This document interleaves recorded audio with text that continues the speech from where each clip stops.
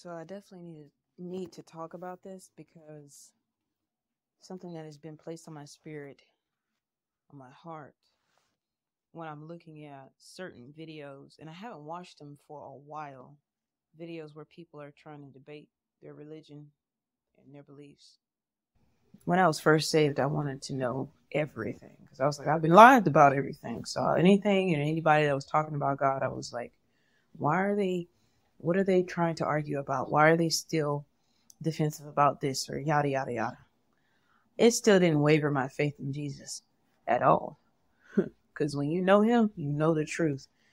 But I was still curious as to a lot of the deceptions of the devil and a lot of his tactics and the effects of how people act because they're deceived, just like, I was deceived and didn't realize it. That just watching the effects of conversations or fighting, and it's not physically fighting, it's verbiage, which is way worse. You can get hit in the face and okay, even if you got punched really hard and you got a black eye and it's there for a couple of weeks or whatever, I don't even know how long it'll stay on your face, but you're going to heal more than likely if you take care of it. You can also see the wound, but the type of manipulation that can go behind words, conversation, and conversations that are debates is dangerous. It's dangerous to both people involved when the Holy Spirit is not involved. I don't even like to call it really a debate when you're having a conversation or conversing with someone, reasoning with them. I rather say you're reasoning with them, the scriptures. But we have to understand when we are given the reason we're given a defense for the reason that is found within us, which is Jesus Christ. You're not trying to convince anybody. You're not trying to change somebody's mind. That is a natural thing that the natural man of the flesh will try to do. The only one who can change hearts and change minds is Jesus Christ, not us. We preach the truth and keep it stepping.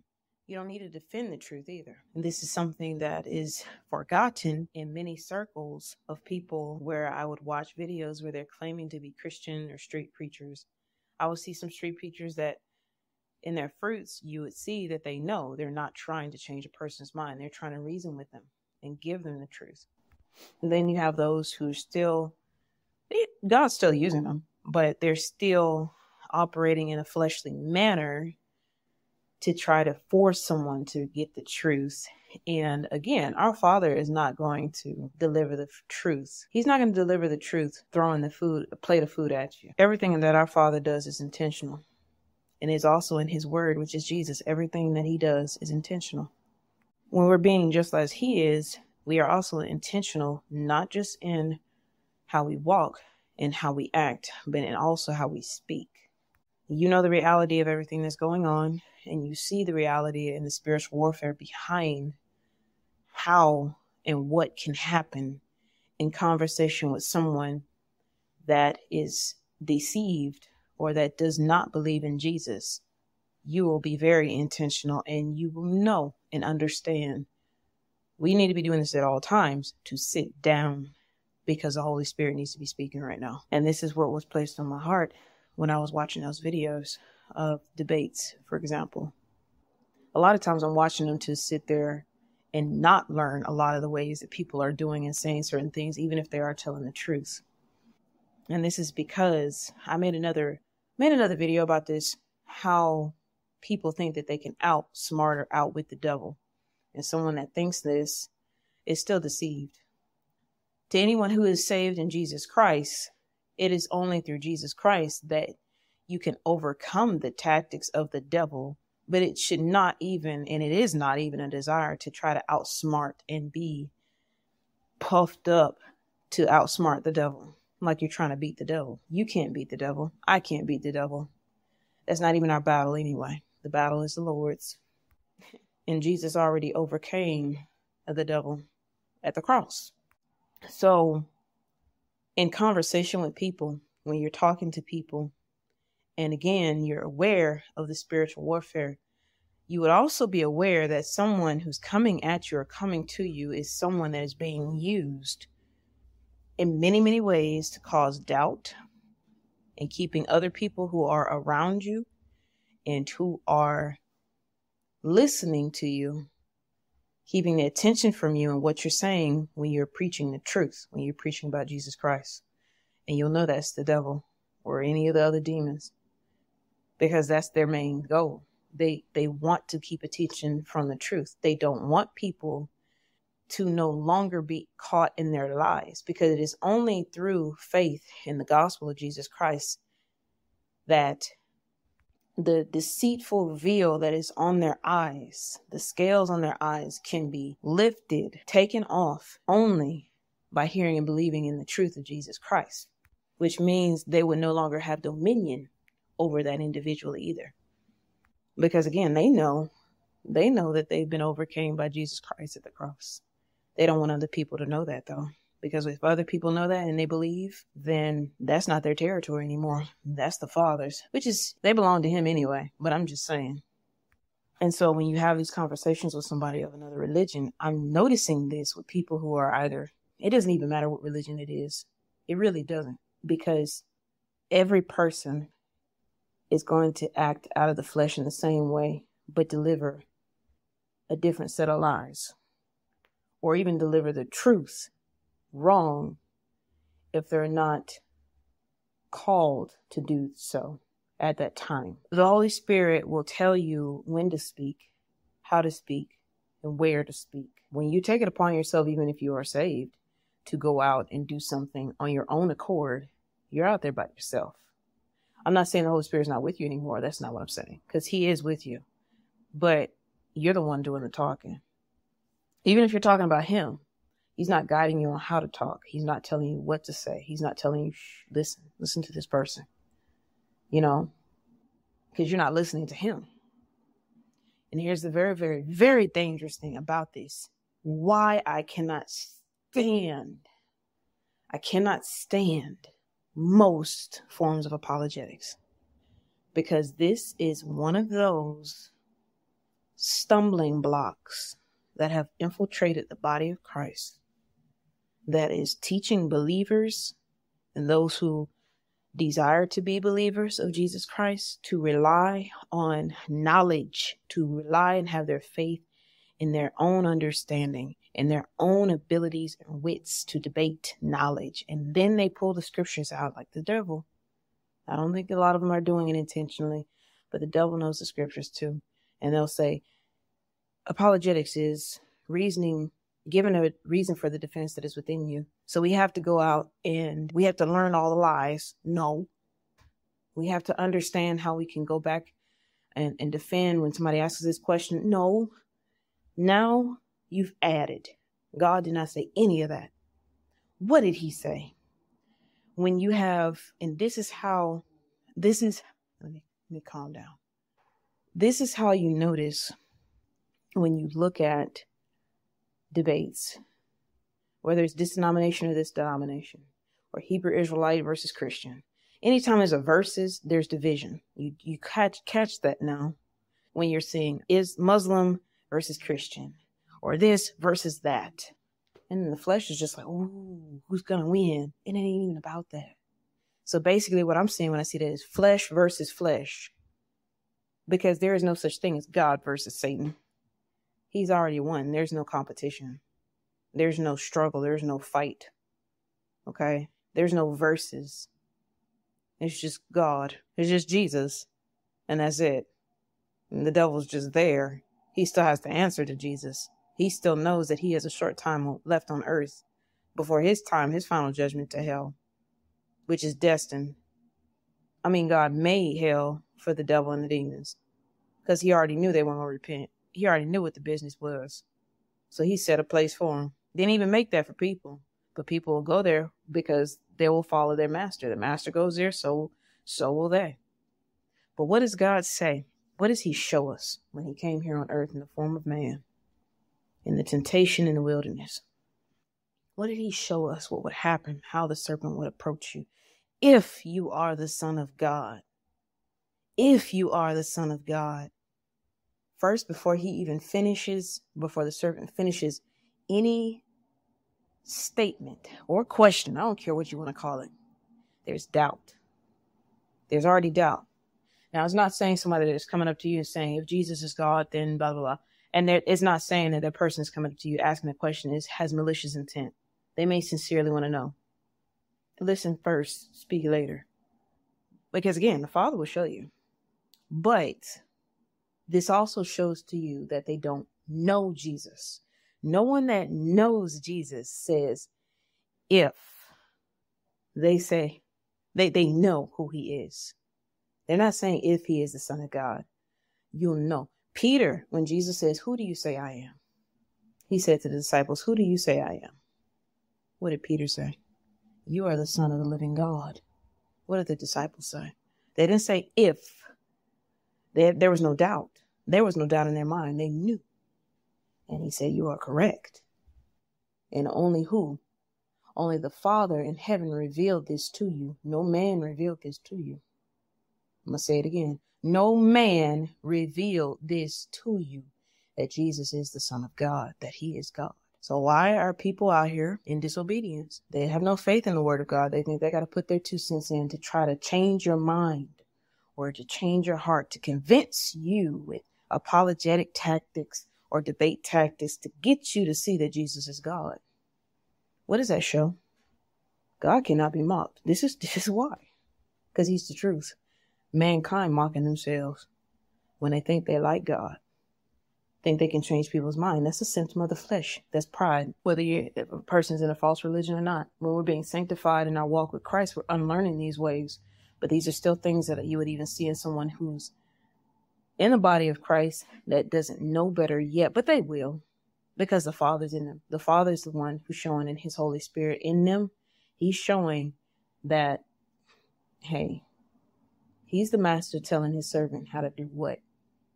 And you'll know that type of person versus someone who's not saved that just claims to be Christian. Because again, you'll be like, okay, I see your good fruit.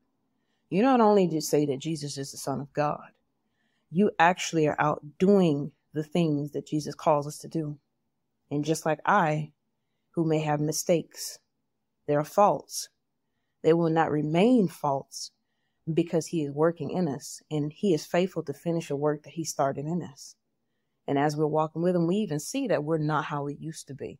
But before that is before that specific area is no longer a habit that we even practice or remember to practice from our old ways, that's something that's still present. And that is, there are tares teaching this amongst the wheat. And there are those who are still also unlearning these ways of the natural man while they're putting on the mind of Christ. Not even put on the mind of Christ, but they're letting go of the ways of the world and fighting the flesh. So this is why I really need to make this, because this is detrimental. If you think, I don't care what you call yourself, if you think you can change somebody's mind, you've already failed. But then if you think you can change somebody's mind and then that other person may have been persuaded, that was not God's hand in the matter when the gospel was not preached. Because I don't care how amount of truth or what truth you're telling them, even if you're telling them the truth, they're not going to be able to understand or comprehend it, because even the Father tells us that the carnal mind is enmity with God. This means opposition. It cannot please God. It cannot understand God. It needs the Spirit to understand and discern spiritual things. So if you who have the Holy Spirit, because you're saved by your faith in Jesus Christ, are trying to change the mind of someone who is not even saved, you're in disobedience when you don't preach the gospel. He told us to preach the gospel, go out and make disciples of all nations. But the first thing you do is do what? You warn people that they need to repent of their sins and they need to believe in the name of Jesus Christ. This happens at the same time. When you believe in Jesus, you're repenting of your sins. You're repenting of your way, because you can only serve one master. A lot of people try to make or add this extra stuff that you're doing a work. Okay, if you have faith that you can repent of your sins without God, yeah, you've turned that into a work. But when you have believed in the name of Jesus Christ, that he died on the cross for our sins, and then he rose from the grave on the third day, and he's now at the right hand of the Father in heaven, when you only put your faith and trust in him and the work of God, the word of God, who is the work of God, that's not a work of yourself. That's the Father's hand. Because again, the carnal mind cannot please God. Before you're saved, you can't please God. You can't believe. The Father is the one that draws you to him. What does Jesus even say? Who is the Word of God? He says that it is because when he said to the disciples and to Peter, the Father in heaven revealed this to you, that when he said that you are the Son of God, no man revealed this to you. No man is capable to do that. That's also one of the reasons why he was telling the demons to shut their mouth. When the demons saw Jesus coming and they said, the Son of God, this is because the Father does not want anybody revealing this knowledge to mankind outside of him. Remember that the demons were out here, and they're out here pretending like they're God. They want to be like the Most High. The devil wants to be just like God.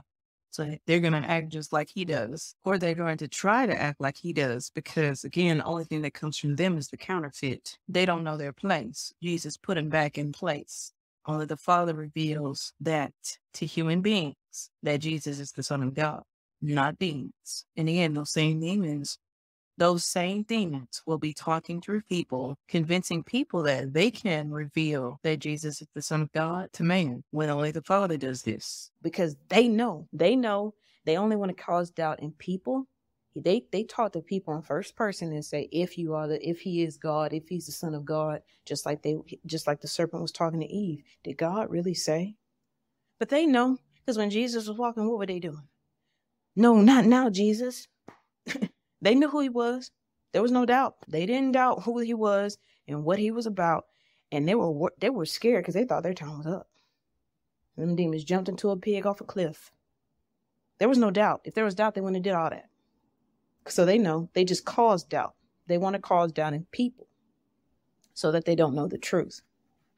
But why are people deciding to go their own way, do things their own way, thinking that their own way is what's going to work, when God already shows your way don't work anyway?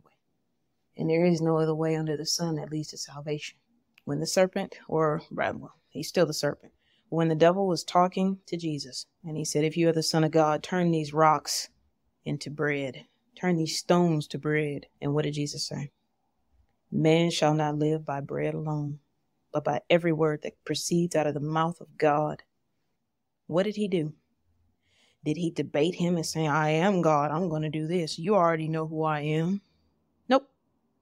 Remember when Moses said, what should I call you? When they asked me who sent for them, what should I say? When he was talking to the Father in the burning bush, what did the Father say? I am that I am. He said, I am. There is no explanation, because the truth doesn't explain. Truth stands on its own. There's no debate, no conversation. Again, like I've said in the past, there's no suggesting. He just is, I am. Everybody else they gotta add their 2 cents in to be significant. He don't have to do that. Since Jesus is the Word of God, he does not deny himself. Every temptation that was presented to Christ, what did he show us? That not only will the devil come and try to cause doubt, how do you answer someone that comes who the devil is using as a vessel? You don't sit there and try to go study some theology. You don't sit there and try to outsmart or outwit another person, because see what's going to end up happening. And this is what happens with a lot of people too. A lot of us who are saved in the body of Christ that are still overcoming the fear of man are still intimidated by man. What did God say to Jeremiah?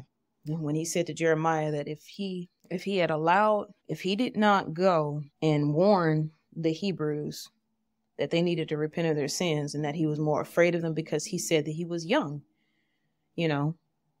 Jeremiah was more concerned about my age as his qualifications to go speak to these high priests and all of these people who, have the law and all this other kind of stuff, these elders. And God's like, I know who you are. I know how old you are. But if he had allowed himself, God told him if he allowed himself to basically be intimidated by these men, that he would leave them alone.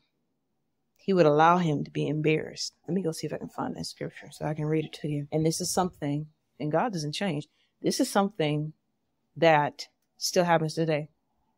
When people are going with good intent, but you're still in disobedience when you're going ahead of God, and you're trying to do something that you're not ready for yet to go do, which would be, I need to debate why I believe what I believe, well, then your foundation is not strong. How can you give a defense for the truth that is in you, which is Jesus, if you feel like you got to go add on to that and get some more knowledge? When you know the truth will set you free.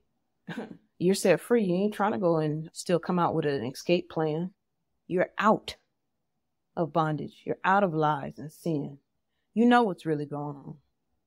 And it's scary because other people, because again, we're called by the Father. We don't save ourselves. We're called on his appointed time, but many are called and few are chosen.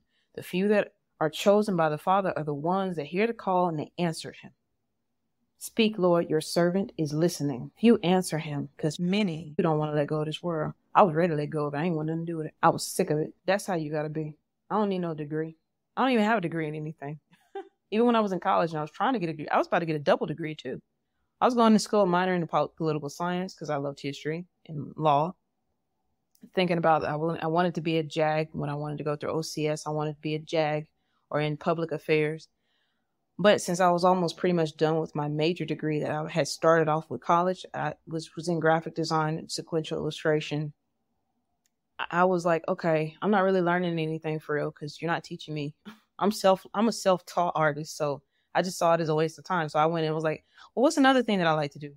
Okay, I like to work out, so I'm going to go to school for kinesiology. So I had a double major and I had a minor in political science because I was going to go back to college and go ahead and go and study law because I love the law. I love the law of God more, but I love the law. I love the truth. And the more I was studying history and the histories of other countries and stuff, I was like, oh, this is very interesting. But I didn't even get a chance to finish that. Oh, that's another story in and of itself. Because I was a junior, University of Alabama in Birmingham, in Rocky Mountain College of Art and Design online. Everything that I was doing, I was turning in my assignments, which were online. I cannot stand online. I love the digital world, but I hate doing certain things online that should be done in person. And at the end of it, here's the thing that got me. And this was a fall semester when all this happened. It wasn't until the end of the fall where 3 deans of the different schools that I was going to told me I went up to the dean because the professors, they were tripping. They were like, no, you have incompletes. And I'm like, well, how am I incomplete? We never received your assignments for the last 3-4 weeks. What? So you're going to tell me now? And y'all, I was because I was trying to hurry and get through college. I was the type of person that took 15 to 19 credit hours. I was like, I don't want to be here that long. I want to be done. Move on with my life. So I didn't really have much of a life outside of doing a little MMA here and there.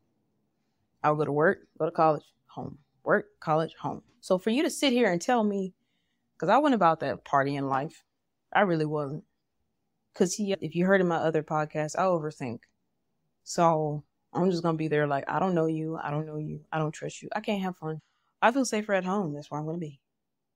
So I'm like, no, my assignments were turned in on time. And they were like, no, you got incompletes. I still got this all recorded too because I was so upset on one of my older laptops. I still got a video where I would record turning in my assignments because you know how we be sometimes, college students. We fickle, wait till the last minute to turn in an assignment at midnight. It's 11:58 and over 100 people are turning in an assignment, slowing down the server. But yeah, anyway, my point is that I couldn't finish. I requested, I don't even know the process that you go about doing to try to remediate this issue, but you want to talk about the last stretch of how the Father just made me really hate this world. All at the same time all this was happening, I couldn't keep a job. I don't care how hard I was working. Oh, the same thing happened at Verizon. They were like, we didn't receive some kind of test that I had to take for onboarding or whatever the first couple of weeks. And I did it the first day they said to do it because, again, I'm like, get it out the way. I don't want to deal with it later. And they never received it. And because the day passed, now it was a Thursday, because that specific day passed and they had not received it, that shows that you do not have the integrity to be at this job, blah, blah, blah, blah, blah. So not only was they not getting my stuff, I was being accused of being a bum. And I'm like, oh, God, I hate that. Nothing worked. But I'm glad it didn't, because if it did, I'd be in occupational therapy. I would have finished my degree, been a personal trainer on the side, probably even started my own gym and use that. And my plan was to use that money while I was furthering my education and go through OCS and TBS later but use that money on the side to fund my little passion of drawing comics and stuff. Cause I wasn't finna be no artist and just be barely making it. I don't need a lot, but I still was like, I'm not finna barely make it. So that was the plan. But we know man makes his plan, but the Lord orders his steps. Nothing fell through. And I know this because remember how God says, without him, you can't be successful. But a righteous man, according to him, everything that he touched will prosper. Even the kings, people of high authority, will be asking them to do things for him. So anyway, my point is, I don't have no degree. I would talk to people, and the majority of the stuff, even when I was in college, I love to learn by myself. I'm self-taught about a lot of things. I'm just curious. I'm a life learner, which we all should be. Love learning, love growing, love seeing errors that we need to correct. And they would think that I have a degree just because I talk or I'm so well spoken about the scriptures and stuff. And I'm like, you just don't understand that. Before I was saved, I was familiar with certain things in the scripture, but that was just from what other people or elders would tell me. But I did not do my deep dive until I was saved, because I just wanted to know. So I wanted to know everything. I wanted to know more about my father. I was like, teach me. I'm a child. I know nothing. Teach me. Our Father will remind you. And he tells you this. If you have his Holy Spirit in you, when you have faith in him, when you have faith in your own word and your little head knowledge, your little fancy degree, how are you going to teach you anything?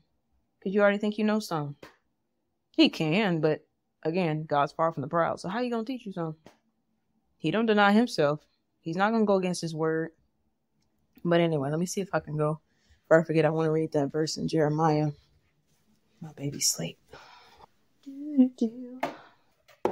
Everything I know came from my Father, not from me.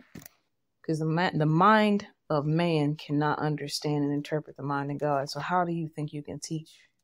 When I'm teaching and telling people about God, my Father, when I'm telling them about Jesus, he's teaching me at the same time because he's the teacher. Where is it at? I know it's in the beginning of the book of Jeremiah. We're not even, you don't even have to go too far in, because it was when the Father approached him. Okay, I went right to it. Jeremiah chapter 1. And I'll just start at Jeremiah chapter 1, verse 11. The verse I'm talking about is verse 17, but I want to go ahead and start a few verses up. Then the word of the Lord came to me asking, "What do you see, Jeremiah?" I replied, "I see a branch of an almond tree."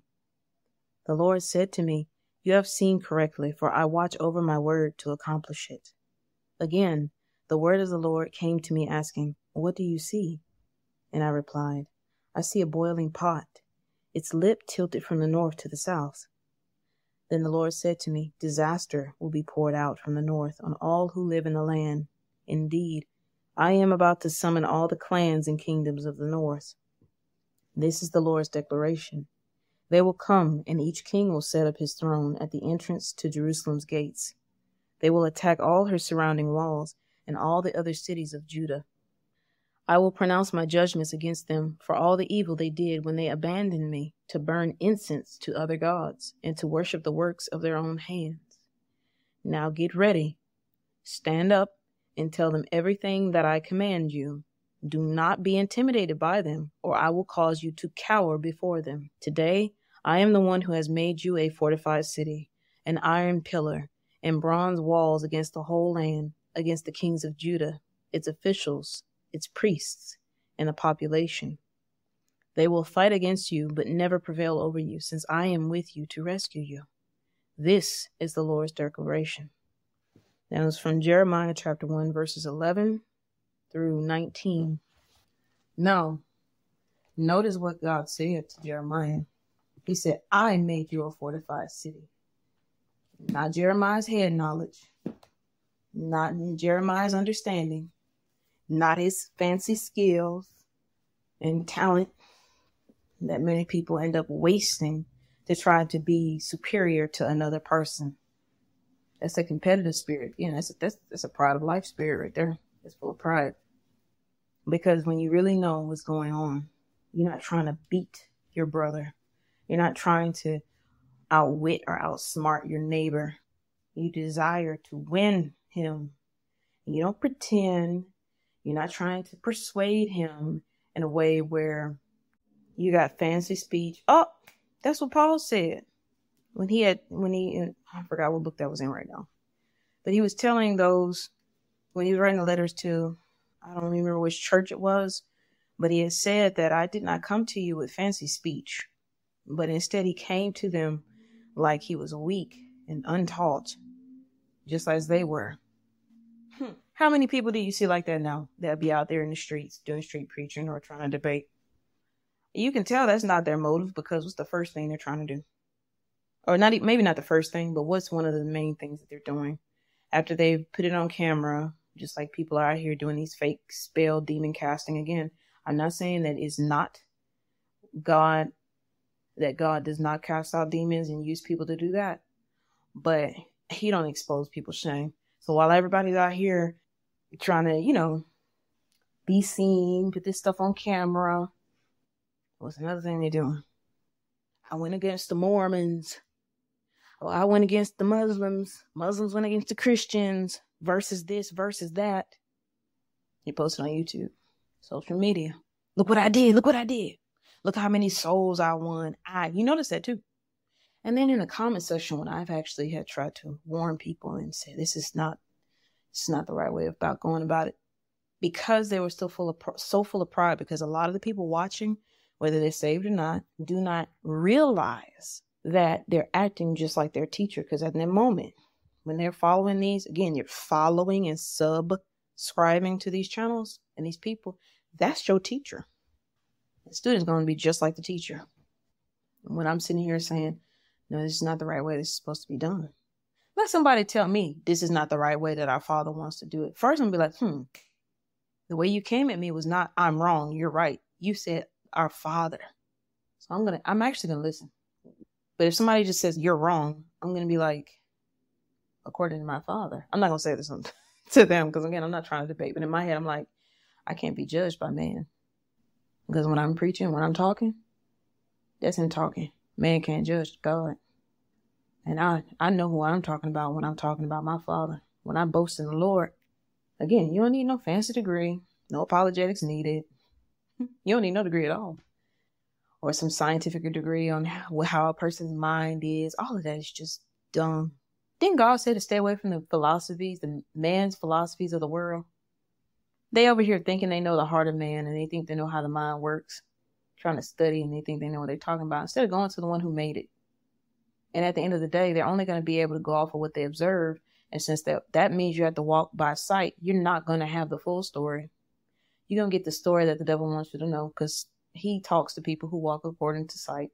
So you're going to get things that sound good in theory, and some theories actually are close to the truth.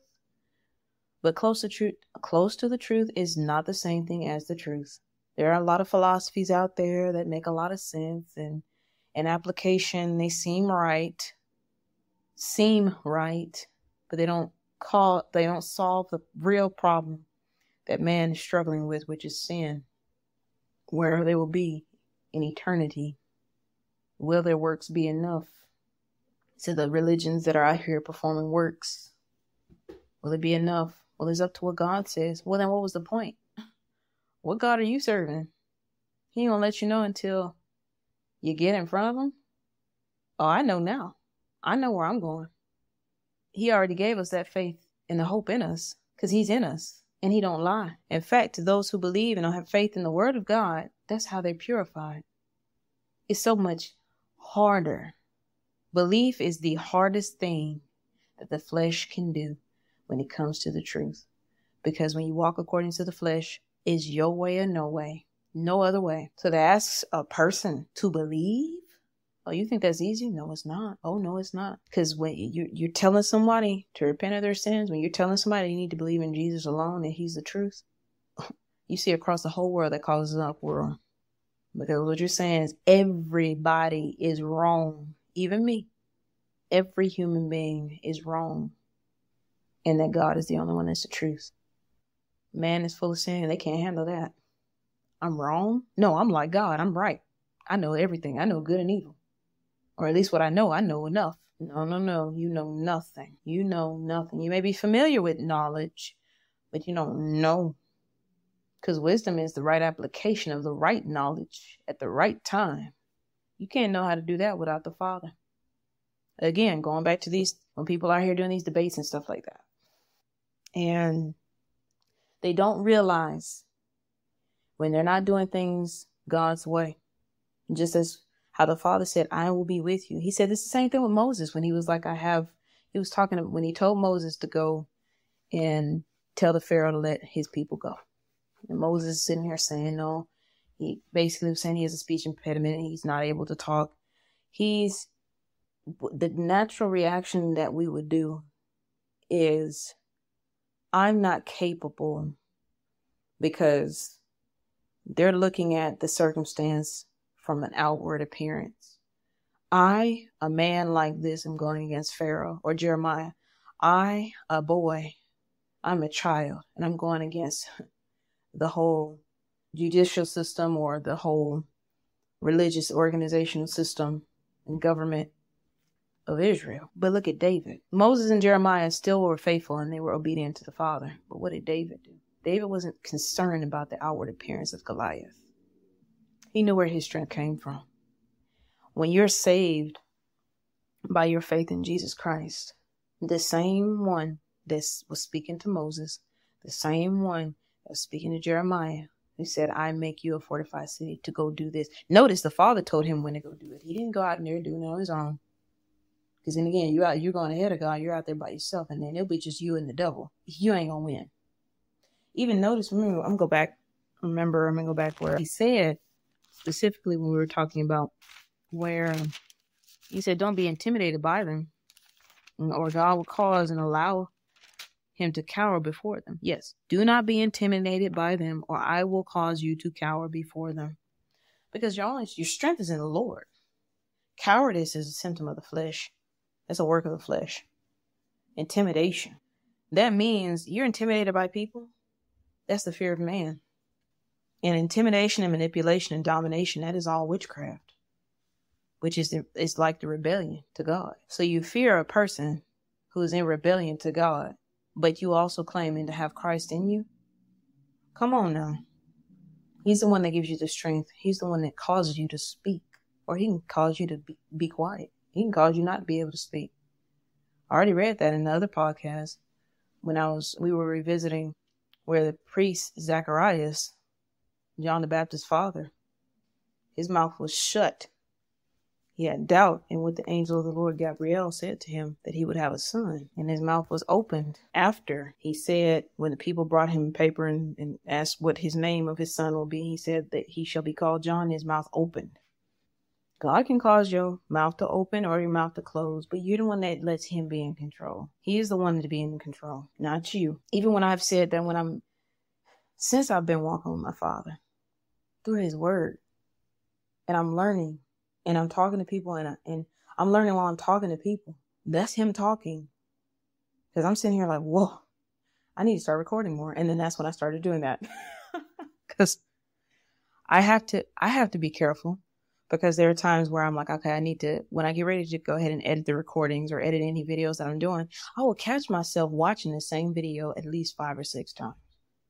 Learning, eating. And I'm like, wait a minute, I can't hold on to it. I can't. By the time I finish watching that video like a couple times, I could have already made these other videos. Come on now. Come on, Cornell. Because I'm in awe. I'm like, he used me to say that? How did I? Because a lot of times while I'm even speaking, and this is something that he even reminded me, because here I am with doubt and thinking. Stop thinking, Quinella. Just talk.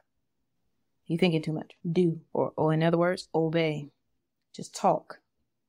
Because there are times where I would have an idea that comes to mind, because I'm having so much to come into my mind, and I'm like, I'm wondering how I'm sitting here thinking things like, how is this going to line up with this, or how I want it to be sequential. How's the flow? Oh, wait a minute. Oh, that doesn't sound right. No, just keep talking. And then when I hear it play back again, especially all the off the script podcasts, that I've done and am doing so far, I may only edit out if I couldn't get a word right because it just slipped and I had repeated myself again. And I know I do, you just edit that part out where if somebody's listening, they won't understand what you're saying. But outside of that, I don't even edit it. No, not that much. I end up adding to it a lot of times. But then when I'm listening, I'm like, wow, that didn't sound so clear. And that flow from this topic to this topic wasn't so well put when I was saying it. Because I was thinking, all right, I'm gonna be quiet. Just talk, do. When you're being still and you know that God is God, you won't be trying to put your hand in the bucket. You won't be trying to add your 2 cents. You won't be trying to think, I need to do more, because you're thinking, too much thinking. You'll be doing. And in your doing, you'll be meditating on the word of God. It's not saying that you won't have thoughts in your head. I'm talking about and we're talking about in the context when you're thinking, where you're overthinking. And the thinking is not on what and who God is, to where you forget who he is. You'll forget his name. You forget who's the one in charge. You forget who orders our steps. You forget who he gives you examples within scripture, how he handed the enemies over, the Israelites, when they were in war, he handed the enemies over to them. What happened that, I forgot what book that was in, but what happened that one time when they went out on their own and tried to go and they went out to war and they wanted to go get, because they were greedy, they wanted to go out and conquer a specific nation, and they wanted to get the spoils of war, and they went ahead of God and they were just devoured, and they came back looking broken and stuff like that. They got so big-headed, they thought that them winning against their enemies was their works, their integrity. And God says, no, it's not that. That's him. He caused their enemies to be confused. Just like he said to Jeremiah, if you get intimidated by the people that I've told you to go speak to, I will cause you to cower before them. What does he say? I'll set a table before you in the presence of your enemies.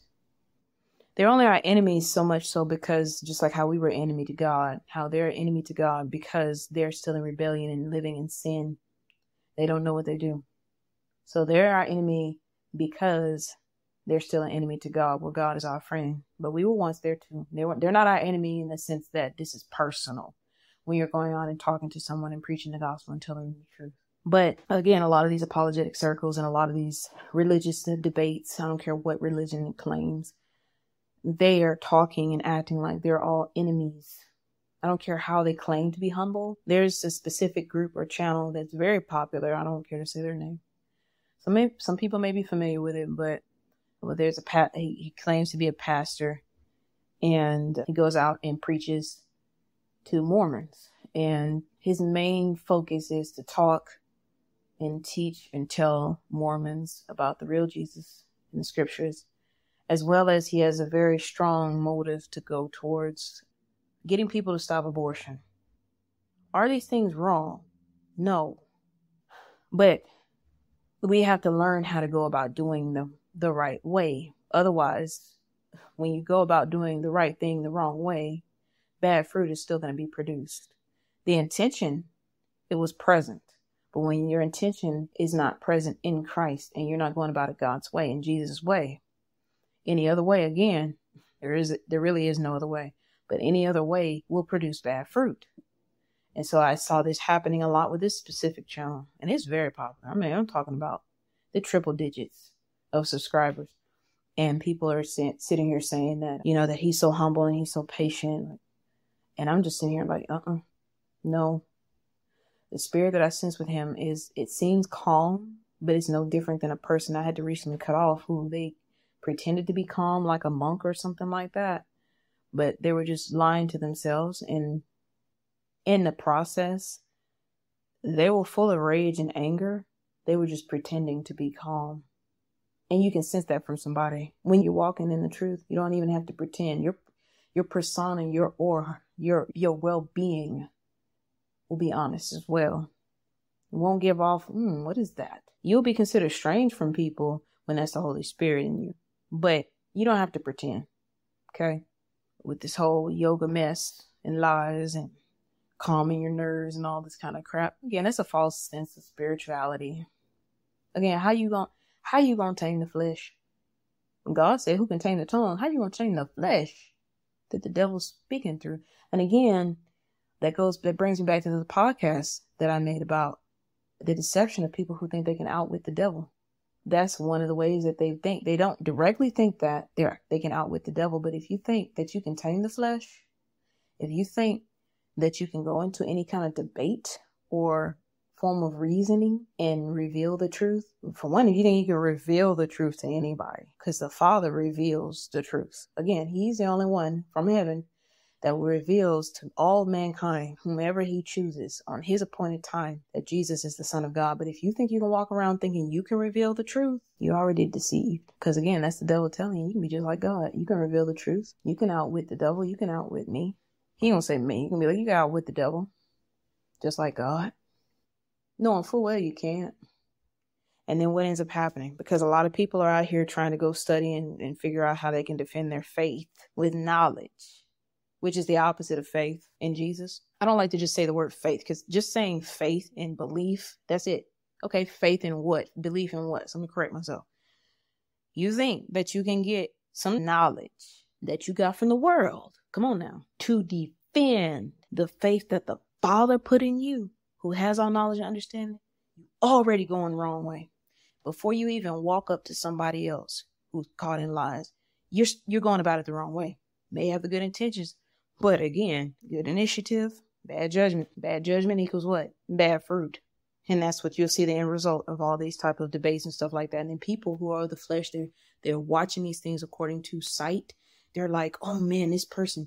Oh yeah, I didn't see this person outsmart this person. You didn't see this person won. That's what the devil wants you to focus on. You look at it with spiritual eyes. Neither one of them heard the gospel. How in the world are you going to sit here? For example, I didn't even watch the whole video, but I saw some of people that, again, this is when I was a baby Christian, because I was just trying to gather everything. I was like, a 10-hour video.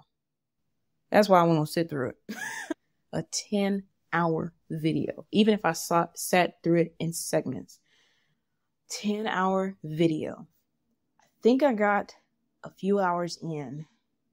No gospel preached, but the video was based on convincing people the existence of God. And I'm just like, you trying to feed the truth? You ahead of the horse. You ahead of the horse. You trying to ride the horse, got the hands on the reins and the horse behind you. Because how can they know if they never hear? How can they believe if they never heard the gospel?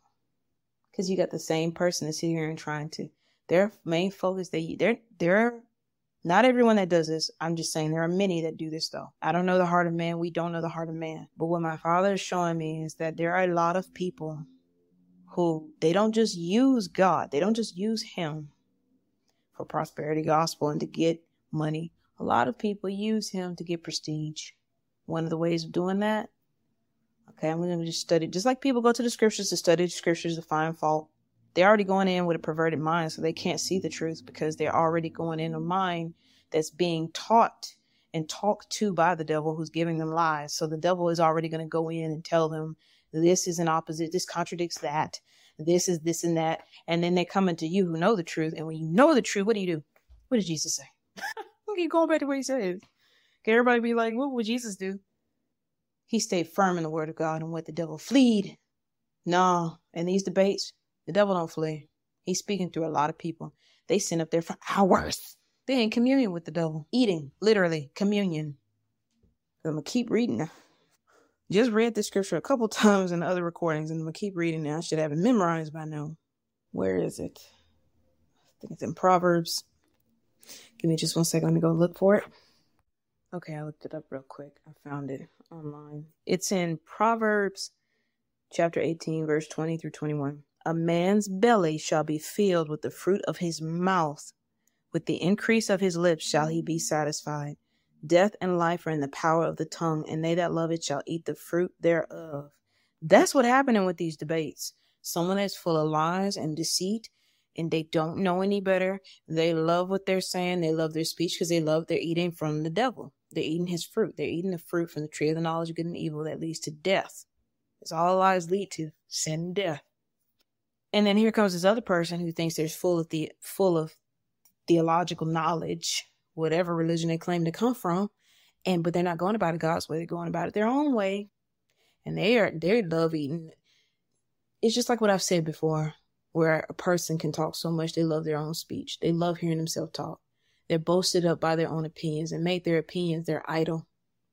I'm sitting here looking at this debate going on for hours, and I'm not saying that reasonings don't happen this long, because if you are talking to somebody and they are interested in the truth, and they're asking questions, they're being inquisitive, and they're seeking knowledge in a way where they're desiring more and more about God, because they're getting fed and they like what they're getting fed, which is the truth. I'll talk to you for days. I've actually had that conversation with someone like that before. And then at the time, my father was showing me that this was somebody that he was drawing to him because they were earnest. And I know that because I remember that's how I was. I was earnest. It was okay for me to be wrong. I didn't care about being wrong. Don't say that to these people debating. I don't care if they claim they were Christian or not. Don't say this to them people that were full of pride and they were out here debating, out here for hours and hours on end, going back and forth. They having fun. Not only are they hearing their own voice, they know other people finna hear it because they're going to post it. They on camera. They love hearing their own voice. And a lot of them will tell you, no, that ain't really what I'm doing, because they're more focused on their intentions and thinking that their good intentions are equivalent to their works. And I'm sitting here like, no, that's bad fruit I keep seeing. And you're denying what I'm seeing, which by the time, if I'm seeing it, you are already denying it in yourself. This is because you're denying God's way about doing this. You getting excited when somebody's wrong. You go and study, and I fell into this trap before. You go and study all of the things that a person is going to say that you predict they're going to already say. You're already trying to look for fault finding. You're already trying to look for fault. And you may not be trying to come in trying to embarrass that person. That may not be the motive. That may be for some, but that may not be the motive for all. But at the same time, if you're going in to just win them over, so to speak. And I noticed that these channels, for example, that do all of this, their reward, they've already been given the reward here on earth. The praise of man. A lot of what they're doing that's not what God's going to reward, because the glory is going to them. The glory is going to man's ways and how man goes about doing things. Because man leans on understanding of man, their own understanding, or the understanding of other people and commentary and stuff like that. At the same time, you're leaning on knowledge. You're not leaning on the Father. That's why Adam and Eve got separated to begin with from the Father, why they sinned against him. They fell for the serpent's lie. What God said wasn't good enough. It wasn't enough. What God was giving them wasn't enough. What they had to go do, they had to go get some more knowledge. But they went to the wrong source. And that's the thing. The motive of man, when you look at Adam and Eve, they went to another source. If they wanted more knowledge, why didn't they go to the Father? Is it because when I've heard this with a lot of people, when I used to ask them, why won't you ask me for this? I have no problem with giving it to you. And what would they say to me? Because I was afraid you were going to tell me no. Or I did not want to hear no. So you basically was just going to tell me you were going to do what you wanted to do anyway. It makes me wonder if that was the case for Adam and Eve, because you're with somebody who you already knew intimately, personally. And this serpent was a stranger. Why didn't you go to the Father if you wanted more knowledge? If you wanted more understanding about what his command was? Instead, you got it from the serpent. And that's what people do. They go into the serpent's territory and domain. And then they go in the world. They look at these philosophies, these teachings, these doctrines, the theologians. Can't barely say that word. And because theology means the study of God. And there is some good knowledge there. But there's a lot of bad knowledge.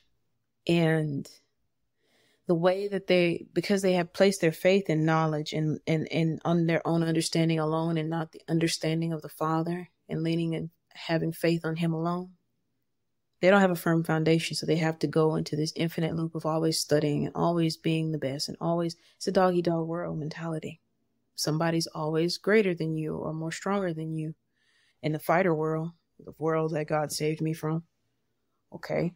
Now, in the debate or apologetic world, the strife world with words, Somebody's always smarter than you. Somebody maybe can outwit you, but they don't realize it's not the person, it's the devil. The devil can always outwit you when you go in with the carnal mind, because he's the one talking to the flesh.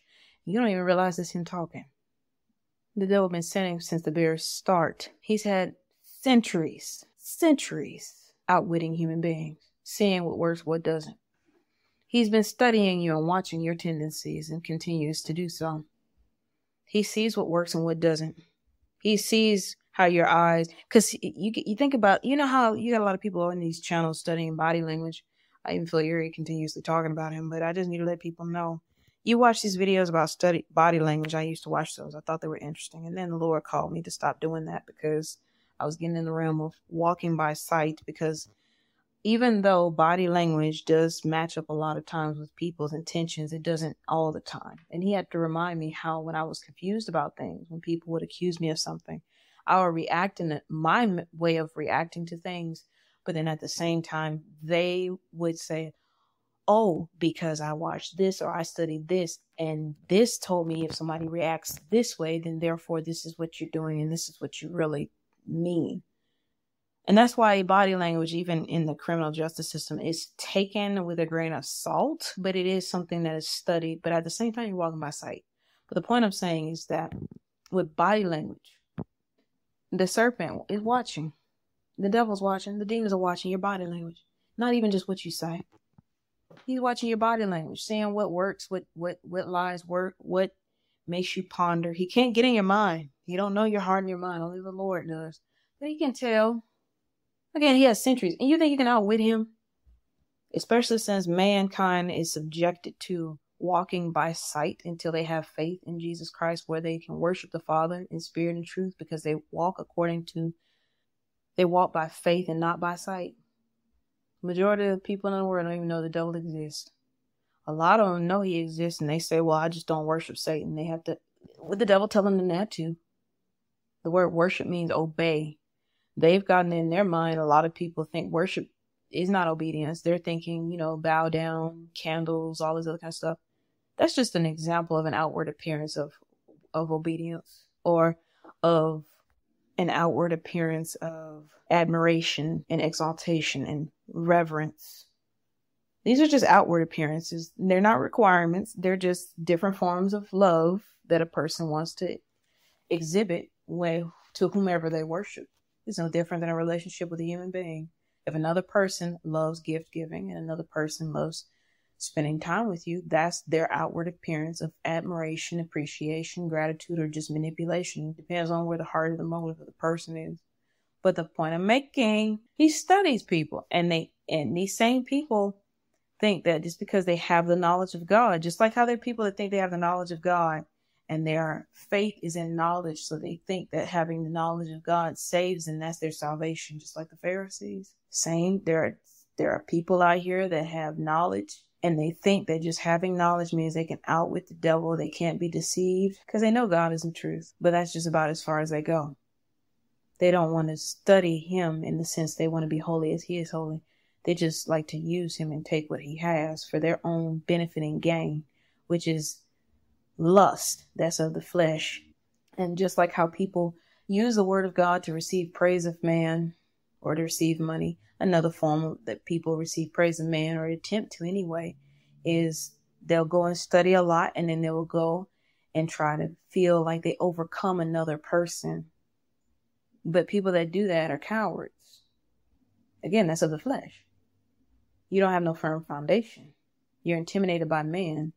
You got to go use God so that you can feel better about yourself instead of getting your identity from Christ by having faith in him alone, and him being your strength. You want your strength to be in yourself and your abilities and your skills. And that's where you fail. You see that when the atheist goes to the scriptures and they come out with some hogwash stuff. And I'm just like, how did you even... Well, you were raised in the church. You will believe this. And I'm like, oh, so you can tell me how I think too now, huh? Okay. Pride. So what's the point of even talking to you? You already know everything, huh? You're not trying to come to me to tell me the truth. You're just trying to come to me to feel better about yourself. Your esteem is low. So you go to the Most High to try to boost yourself up. Knowledge puffs up. Most atheists and agnostics run around with the same stuff that they just heard. Didn't even go study themselves. Someone that loves lies, they're not going to practice discernment. You feed someone who loves lies, they're not going to go back and study a thing. They're not going to go back and see if what they're getting is wrong. Because they just want to feed. That's it. They need to feed on lies and feast on lies in order to exist. So they're not going to cut off the food supply. They're not going to bite the hand that feeds them, which is the devil. They're not going to bite at him. They're going to bite at you. That's the only one they see anyway. The same thing happens when Christians are debating other Christian denominations. Same thing I see when a Muslim is debating a Christian, or a Christian debating a Muslim. And they'll use the scriptures, you're using God. But where's your motive? Because if your motive and your intention is in the wrong place, God is not going to be with you. And at that time, he's not going to be with you. He'll make use of you. Or people will be sitting here saying, see, the Christians lost, da-dee-da-dee-la. They don't know they're mocking themselves. Because what God is really showing those who have eyes to see and ears to hear, that man, reminding man, we already know this, but it's showcasing how man is faulty. You don't know everything. And when you think you know something, you make yourself out to be a fool. When you walk around and think you know things you don't know, you start to even act like a fool. But you don't really see that you're that. You see that you won. Look, I got people behind me. People praising me. Look at the Christians. Another win for the Christians. Come on. Are you serious? Are you serious? What battle are you fighting? Because this ain't the same. This ain't even a battle in spiritual warfare. You in a whole nother war. The devil got you distracted. You're in a whole different war, and it ain't spiritual warfare. Plus, again, like I said earlier, the battle is not yours. It belongs to the Lord, and he already won. So what you talking about? We win. Christians won this. What? Won what? Won what? But the gospel wasn't preached. So someone who possibly could have been your brother or your sister is now walking away in deception, anger, pride, meditating more on the lies and the ways that you went about presenting the truth to them. But when you went about it a certain way, you actually taught them the way of the flesh. They're meditating on all that stuff, going deeper into deception. But you won, though. You lost a brother or a sister. Useless. But you won. And that doesn't matter to me if you claim to be Christian or not. I know I got a lot of brothers and sisters out there that are talking, they claim they're Muslim. I don't care what you say. I don't care about what my father says. He said his sheep are scattered abroad. Ain't no labels to it. That's the only thing I care about is his sheep, his harvest, period. I don't care what you call yourself. And if you get in the way, there's going to be a problem. And I'm not the one that's going to try to solve it. I know I need to sit down, but he'll be the one speaking. He will be the one to cause people, if I have to have a conversation, to go and they'll be into confusion. And I won't take any delight in that. Because again, just like how I'm talking and I'm learning at the same time, I'm going to be seeing all this. But my main focus is that they know the truth. Because at the end of the day, that's the danger, Christians, brothers and sisters. That is a very dangerous thing to do. And a lot of you do not see that. It is dangerous. That's a word of the flesh anyway, to debate. It's different from reasoning with somebody. Debate at least to strife. And it is a part of it at the same time. It sows discord. One of the things that God hates and detests. Sowing discord among brethren. Your neighbor. You don't see the division. You should see it right in the title of them videos. This person, this faction versus this faction. But there's a real danger. And I think I've even kind of tiptoed around it earlier. When I was watching these videos, and this did not come to me when I've seen countless videos before until just tonight. To even those of us who are saved, you go ahead of God. It's going to be your understanding and what your knowledge is. And again, you don't know nothing. I don't know nothing. It's going to be you up against the wits of the devil. Because to anyone who is still lost in lies and the deception and the religions of this world, you too focus on trying to go studying. He already know his lies. He don't have to study a thing. He's the father of lies. He will be speaking through people. And you're going to be up against him because you've ignored the spiritual warfare. You ignore the fact, if you go off and study and you do not hold fast to the faith that's within you, Jesus Christ alone, don't trust that the Father will tell you when to speak when you need to speak. It's going to be you up against the wits of the devil, speaking through people who practice and meditate on his lies. You don't meditate on his lies. The devil meditates on his lies, and he has people meditating on his lies about what God says in his word and out of it. Well, I'm going to rephrase that. What God says in the scriptures. Scriptures is not the word of God. Jesus is the word of God. But what God says in his scriptures that he's revealed, and then what God has shown to us in the world, so that we don't have no excuse about his eternal Godhead, about who he is. You're going to be up against him. And he is not going to leave, because you're going to come in without having the word of God as your foundation. You're going to have your knowledge and your research as your foundation and your skills.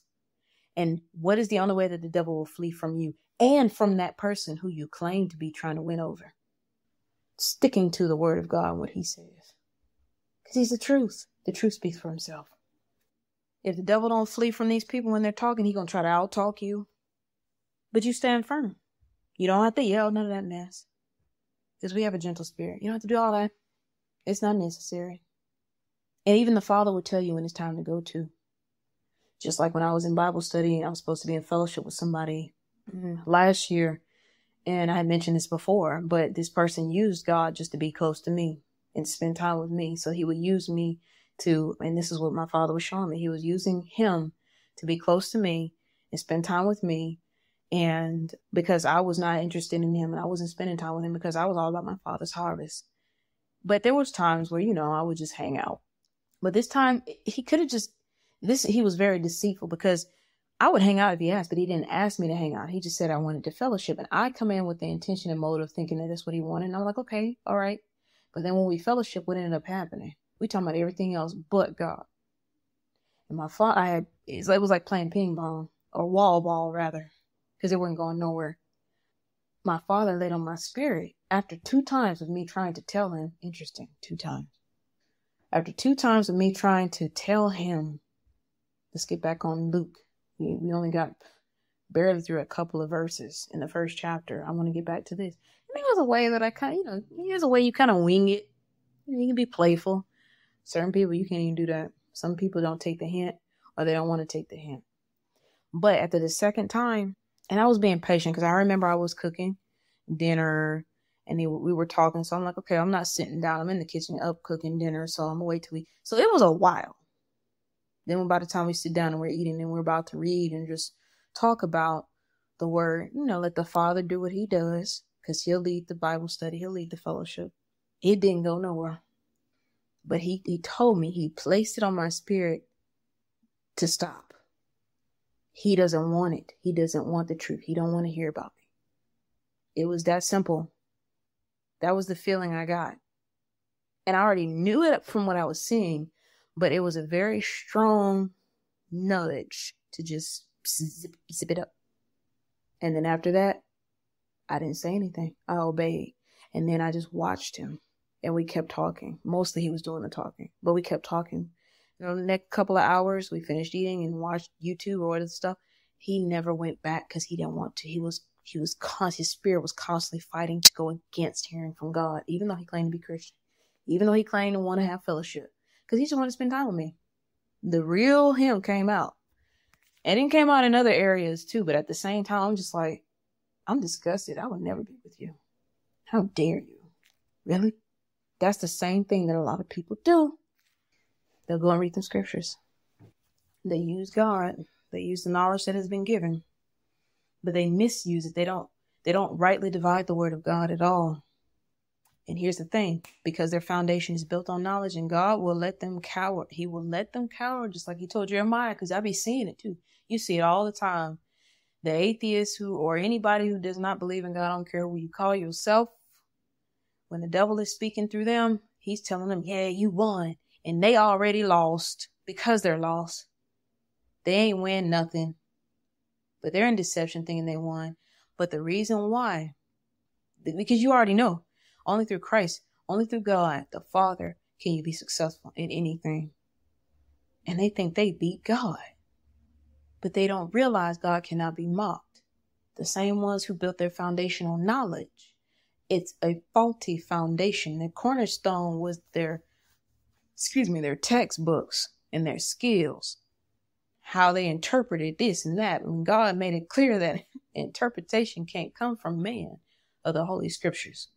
The Scriptures cannot be interpreted by man. They cower and they fall. Any Christian, any theologian, it never fails because their foundation was faulty. When there is something that they don't know, because we all don't know everything. There will be something they don't know, and the devil knows. Oh, he's the father of lies. And again, there's apologetics where I heard teaching my father's sheep. You know, you gotta go study, you gotta go this and this, and then they trying to grab people as students, making apologetic empire and all that crap. They're ignoring the spiritual warfare, setting people up for failure, but they too puffed up to see it. They're all about winning, but they falter because, and this is, I'm so glad my father allows this to happen, where the people that don't believe in him think that they're winning. God, they don't even see that God's using them to showcase to those who think they know everything. The very ones who think they have the knowledge of God, who think other people are weak. God uses the weak to shame the foolish. Those who think they're wise in this world, God uses those who consider to be weak and foolish. And in that circumstance, in that situation, the theologians, their heads up here, and they looking above everybody else. And God will use some circumstances. He'll even use the people. He'll allow the devil to outwit and outsmart those theologians or those apologetics or them straight preachers who are only having their faith and knowledge, so that they'll fall and realize, I don't know everything. There's something I was missing. And that something was Jesus. The word of God, not the word of man and the philosophies of man and the fancy speech of man. He helping you out and you don't even see it. You too focused on I lost. And it will always happen because when you place any foundation that's not in Jesus Christ, it's a faulty foundation. It's not going to stand. And that's what you end up seeing. When you go on YouTube, you will see all these videos where Christian lost against the Muslim. Dee-dee-dee-dee-da, dee-dee-dee-dee-da. You want to know why? Because that Christian, whether they were a Christian or, as I say, an anti-Christian, they were operating in the flesh, trying to outwit the devil who was operating through someone who also was operating in the flesh. It's not going to work. And it shouldn't either. Because again, like I said earlier, all the glory will be going to man, not God. And that's what you even see in the comment section. You want to know who is the inspiration? The Father is going to show you, okay? Through the Holy Spirit, he'll show you what's going down. But who gets the glory? That's a simple question. It ain't that hard. That's the easy way where you can tell what the fruit is. Who's getting it? You know how people always say, you know, you can follow the money trail to see the deception of something. Where's the money trail? Okay. Who's getting glorified? Start asking them questions. What is getting glorified and who is getting glorified when you're paying attention and discerning and testing fruits to see if they come from the tree of life or they come from the devil. If they're false brethren or if they're not, who's being glorified? Because our Father does not glorify another. Christ is glorified because he and the Father are one. The word of God comes from the Father. He doesn't glorify another. Jesus Christ came here on earth and gave us that example. He only glorified the Father. That's what he meant when he said to that man, because he knew the heart of that man when he was talking. The natural way that man does is to glorify man. So when that man came to him and said that you are good, teacher, you are good. And he said, why do you call me good? No one is good but the Father alone. That's why he said that. Reprogramming, reversing. Don't call what you see. Don't call a man that you see because he didn't even know. The way he was talking, he said teacher. So yeah, he acknowledged this is a man, this is a teacher. But he was telling that man, he was reminding that man that the Father alone in heaven is good and not man on earth. Because that man was looking at Jesus by his appearance. He didn't say Son of God. He didn't say you are the Son of God. He said teacher, just like how people today look at another man and they're looking at a man and calling a man teacher, not the Father in heaven. Jesus was correcting that. So do the Pharisees, even the Jews today. They'll be like, yeah, he was some of them anyway. They'll say, yeah, he's a prophet. But then that's it. Prophet of who? He's only going to be God or the devil. They'll acknowledge, yeah, he was a prophet. But will they acknowledge that he is the Son of God? That, again, can only be revealed from the Father in heaven. Jesus shows us that anyone that is of him, that is in him, will direct you back to the Father. Anybody else is not of him. To be of something means to be a part of it. We're no longer, to us who are saved in Jesus Christ, we're no longer of the world. That also means we're not a part of it at the same time. We're in it, but we're not of it. Two different things. Someone that is not of Christ, they're not of Jesus Christ, they're not a part of him. They don't know him. He doesn't know them. And because of that, they will only produce iniquity. They will only be workers of sin. That's how it was with us. Before we knew him, before we were of him, before we were of his body, before we had the mind of Christ, before he came to dwell in us through the Holy Spirit, because there was no other way to be. We were just a product of our environment, which was the world that we were still of, but now we're not that anymore. So when you're looking at this stuff, especially these debates, all you got to do is just ask, who's being glorified? Look at the comment section. Don't take long. Man, such and such, pastor such and such, look what this person did. Look at the attention. You'll see that with the so-called debates. You'll see that with so-called music. You'll see that with anything that claims the name of Christ, but it won't glorify him at all. Because the people, the audience, the people viewing those videos or reading articles or whatever, or listening to podcasts, because the content was not tailored and focused to glorify the Father and wasn't inspired by the Holy Spirit, look at the audience. They will showcase to you who was being glorified in the content that you would have just watched or listened to. The Father's being glorified. People be praising God in the comment section. You'll see, and it's such a beautiful thing because it's like, oh, there's my brothers and sisters. I'm so happy. It makes me feel so good. Look at God. I know he's good. I know it, but it's just so good to just see other people praising him. Go to other comment sections, what they talking about. They over here having arguments. They having debates. Ain't nobody talking about God. Or if they do, there are people that will, remind people about what's in the scriptures, and then there'll be people trying to argue about that. Because again, the devil will use them. Even if they're a Christian, the devil can still use you through your emotions. He ain't gonna be in you no more. He can't touch you no more. But he can still talk to you. And and you'll notice, because it's like anytime he's like, whoa, wait a minute. Attention's going back to God, going back to the Father, going back to the truth. No. But here's what I read in this translation. Here's what I read here. Going back to leaning on your own understanding. I don't care what translation you pick up. You ain't finna understand nothing that you read if you don't go to the Father first. That debate's done. That's something that he showed me early on when I asked him.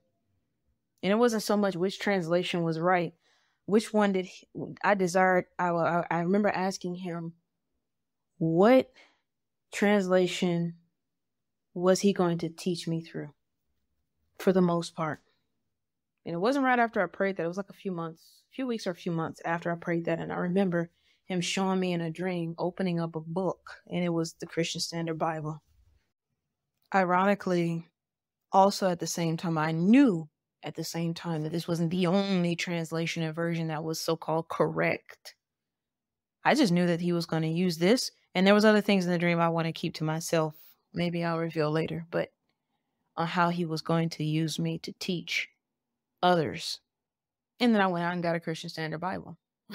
But I will say that I prefer to read King James. And then there are times where I prefer to read the Christian Standard Bible. What's interesting also is this was not a version or translation that I was familiar with before I prayed this. It was just very clear and very vivid. And the book opened up and it showed what translation it was. And it says CSB and it was orange. And I was like, okay, what is that? And I remember looking it up online. And at least the CSB that I have, if you download the app, for example, is orange. It looks like a compass around the acronym CSB. I don't know. But anyway, I was like, oh, this is it. It looked just like how I did in my dream. And that's what I've been going with since then. But that's not the only one.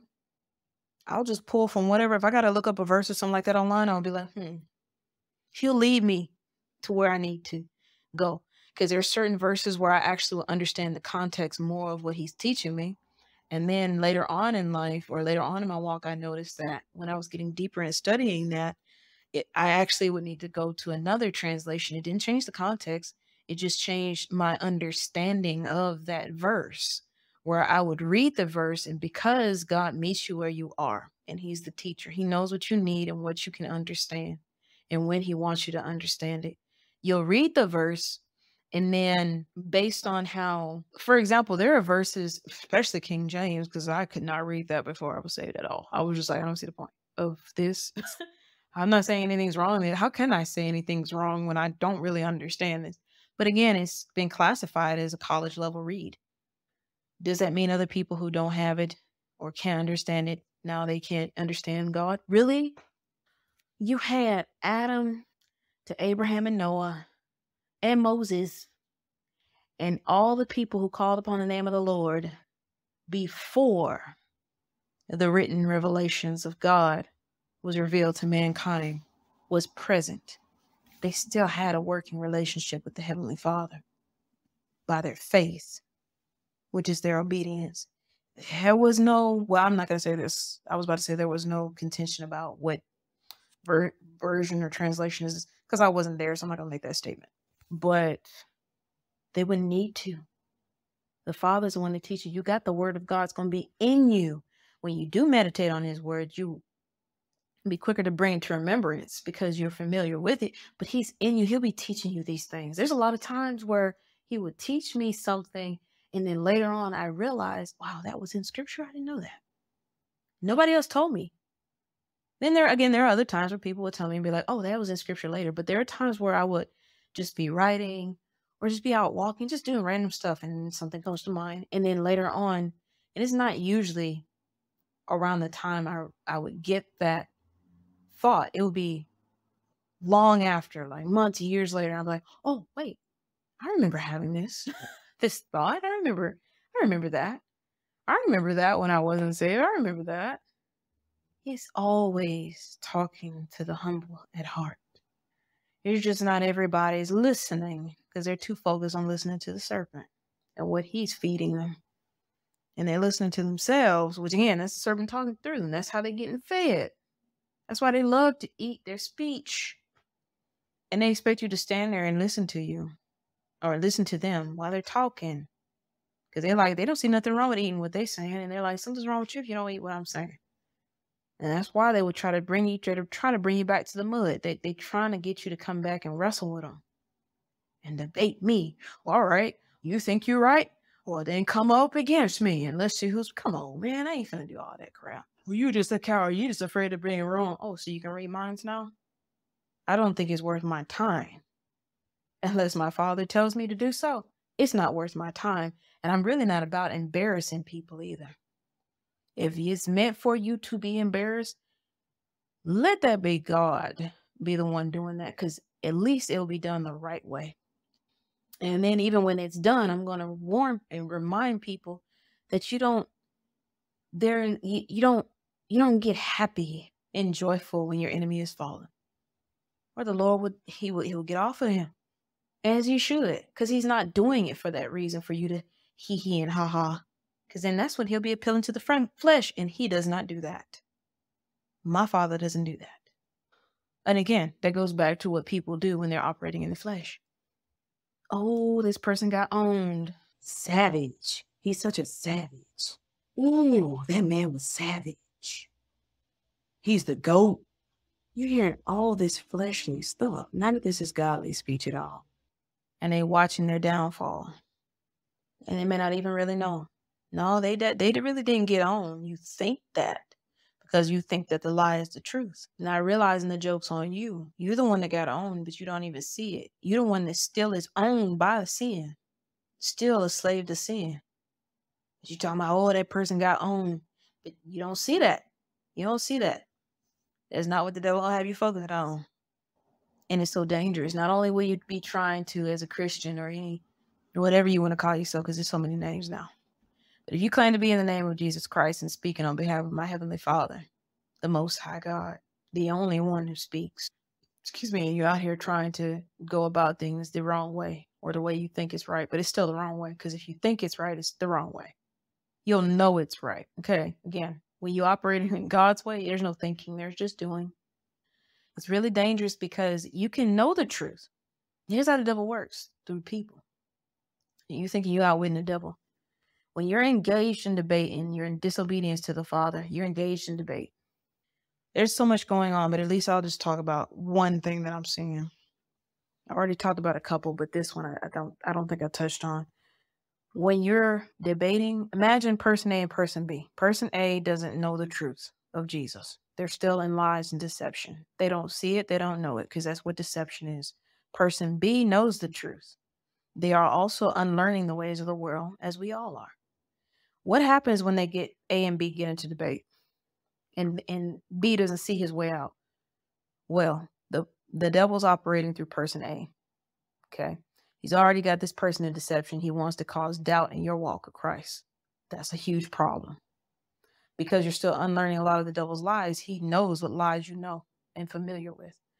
And there are a lot of his lies hold a lot of compound interest with a lot of other lies that he makes. A lot of the time.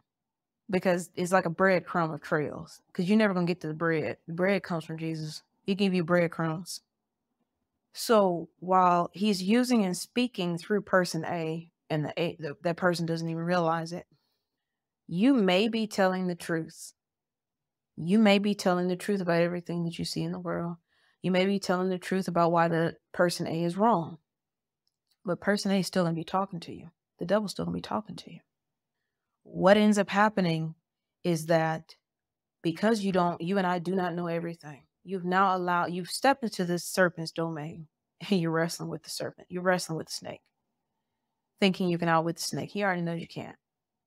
When he's feeding you his lies through the person, in the moment you don't realize it, but he's planting seeds of doubt.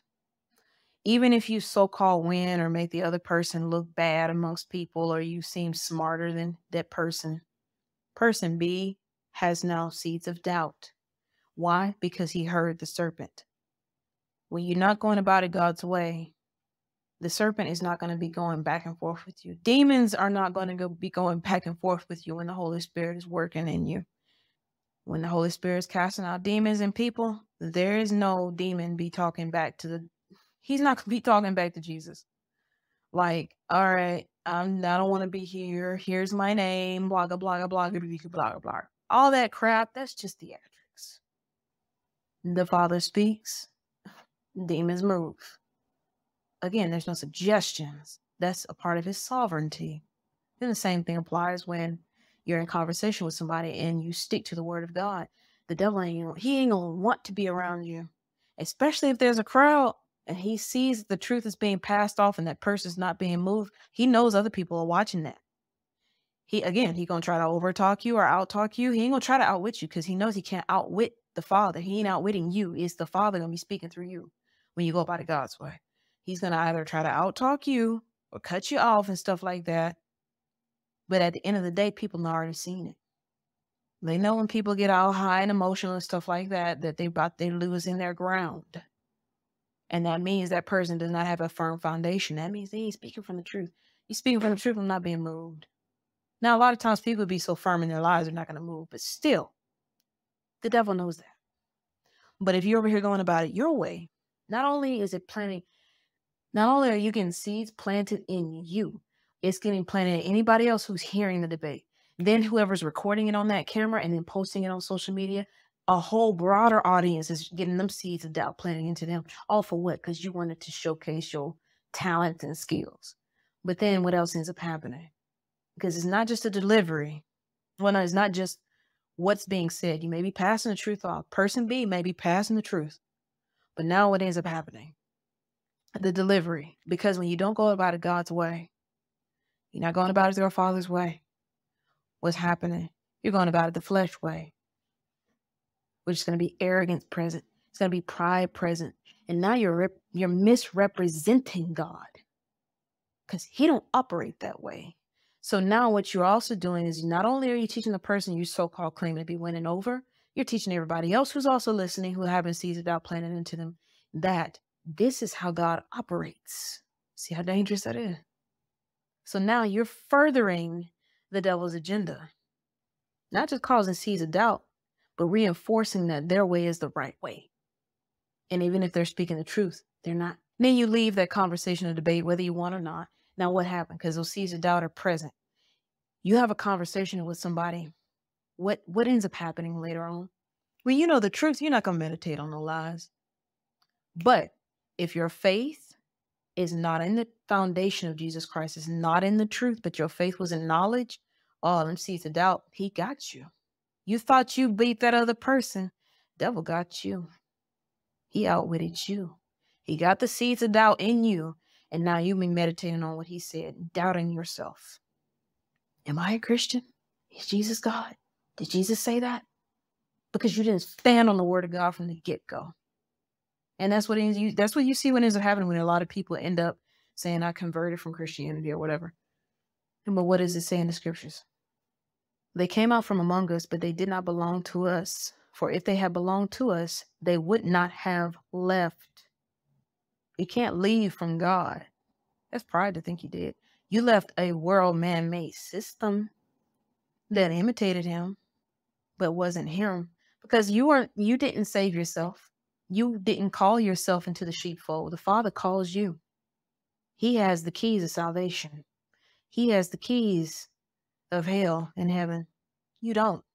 So how you think you can walk out a door that's locked before you can even get in it? And when you get in it, you ain't gonna want to leave to begin with. That's why it says you didn't belong to begin with. Praise God, you left Christianity of the world. Hopefully that means he's calling you. And hopefully you're not lukewarm. Hopefully that means he's calling you. Because he even warns for his children to get out of her, get out of the harlot, the church of the world, before you suffer the consequences and the wrath of the judgment that's going to be upon the church, that false church of the world. Because the devil got a church just like he tried to be like God. Judgment starts at the house of the Lord first.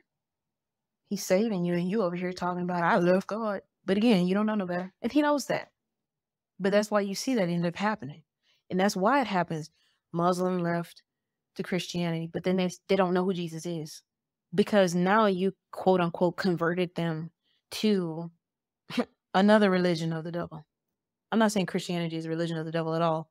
I am saying there are many, many doctrines and denominations that are of the devil that claim to be Christian, but they're not of Jesus Christ. Because you can look at their fruits and you're like, no, you got a different Jesus. And it ain't just the Mormons. It's a lot of denominations, a lot, that want to say, oh, we don't, as long as our first, we don't have any issues with our first, if we don't have secondary issues, should not separate us and all this other kind of stuff. But then they'll say things like, if you don't believe in the Trinity doctrine, then you're not saved and all this other kind of stuff. I'm like, where does that say in scripture? That this is a fruit to show that a person has been saved by the Holy Spirit. Did Peter believe in the Trinity? It didn't have to be there. It's just explained there. No, it does. Because now you're adding. In the scriptures, my Father has the Godhead, not Trinity. God is not separate. He's one. My Father is one. He doesn't morph into anything else either. He doesn't change states either, because he doesn't change. He's one. The Father, Son, and the Holy Spirit. He has roles. But again, they don't change. It's just his state of being. These are the areas where he most wants us to focus on, to classify him as. God the Father is what? Spirit. He desires for us to worship him in spirit and truth. He is the only one that is the Holy Spirit. He is a Holy Spirit that speaks.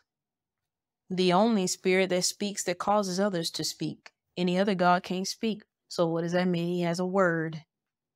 And the word of God is Jesus. And the Father, which is the head, is the mind. Same spirit. But if you speak, you got to have a mind. He's highly intelligent. Just like I think I'm going to talk about this even more. Just like I am a mother And because this is how he related to me when I was first saved. Well, right now anyway, I wasn't a mother before when I was saved, but I'm a mother. At the same time, I'm someone's daughter and someone's sister. I don't morph into these things. I don't change states. These are roles that I play, but at the same time, I'm the same one being. But the different specific classifications that I give to you, because I have others, but the different classifications of the names that I've given to you are the ones that I'm mostly known by. I'm a mother, I'm a daughter, I'm a sister. I am these things at one time. I don't morph into a sister and then morph into a mother. I'm going to be a mother and a sister at the same time. But when I'm around my sister, I may be motherly, but at the same time, I'm not going to be a mother like I am to my son around my sister. And even then, that kind of explanation still doesn't really fully equate to the infinite mind of God, because he is the Holy Spirit. He just is the Holy Spirit that speaks in his mind. So it's not necessarily that he has to change roles, because that's where you get into the other false doctrine where he's shape-shifting and stuff like that. We know the devil does that. That ain't my father. But I'm just saying. What do they call it? Modalism or something like that? No. The Godhead is 3 in 1. 3 in 1, not 3 separate persons. 3 in 1. And again, that's what happens when mankind try to lean on their own understanding and they're trying to define who God is based off of their own understanding. And it sounds smart, but it ain't right. It's not the truth. It's not the truth. Anything that's going to cause confusion ain't coming from the Father. Especially since we have the mind of Christ. If you're still confused about that, and you know you saved and you got the mind of Christ, that ain't from God. Simple as that. Call the fruit as you see it. But yeah, it's just really dangerous. Excuse me. What ends up happening. And then those seeds of doubt that are planted in a person, it's just continued, especially if that person is someone who always is trying to debate to make themselves feel better about themselves and better about their so-called faith. And I'm like, that's not even what faith is. That's not even what faith is. If I were to sit here and tell you, let's say there's somebody that wanted to date me, and they're like, please don't believe what everybody's telling you. Just look at what I do. You know, take me for my word, and let's go from there. Faith has to be at the foundation of any type of relationship. I will give that person the benefit, and I have in relationships before, because I've heard all kinds of stuff. I did not completely ignore the things that I heard, but I still was like, it's not fair to not give this person proper judgment. I can't go off of what that person over there said. I need to see this for myself. Because at the end of the day, if you are what you say you are, and you are operating in the truth, and you love the truth, which means you'll have faults, but you'll have the effort to work. You're already working on yourself before you try to get with me. Then, and you're honest, I don't mind. I would love to be around that type of person. What everybody else is saying, they're just looking at the faults.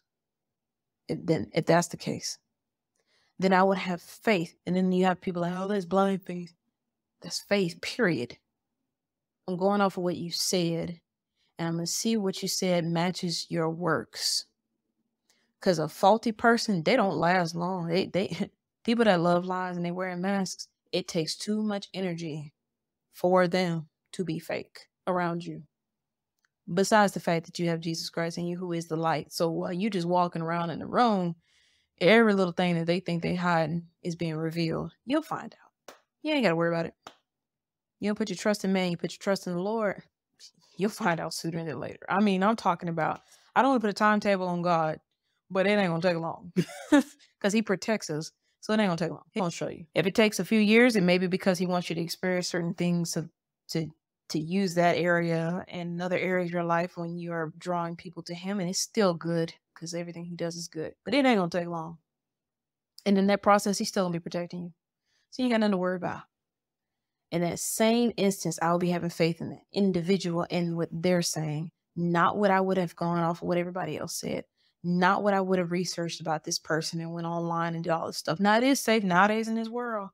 Again, when you're going to, just like with apologetics and debating, when you're not going God's way and going to him, about people, yeah, okay. The world way, especially for women, you gotta go research people. You see if that person is, a serial, what. See if this person's crazy or all kinds of stuff like that. See if this person got a record.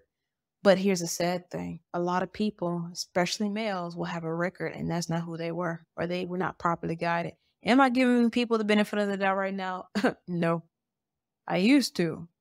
But I am able to see the way God sees things, where people would just sit here and put a permanent stamp on them and say, this is who they always will be. Knowing full well that's how people have done with me. And I'm like, no. Because even in those moments, I was fighting not to do those things. But at the same time, I didn't know God. And I hated it. So you're just putting me on the label of someone who loved and enjoyed what they were doing and they'll keep doing it. But you don't know my heart. Only God does. They're leaning on their own understanding and they miss out on a good man or a good woman. Not but what the world calls good. Because the world got this whole thing, this popular thing talking about some high value man and woman. They don't know what they're talking about. Notice they just say high value man and high value woman. They ain't saying husband, wife.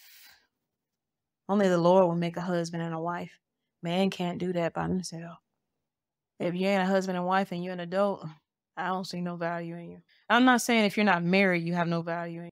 I'm just saying that being around you would add no value to my life.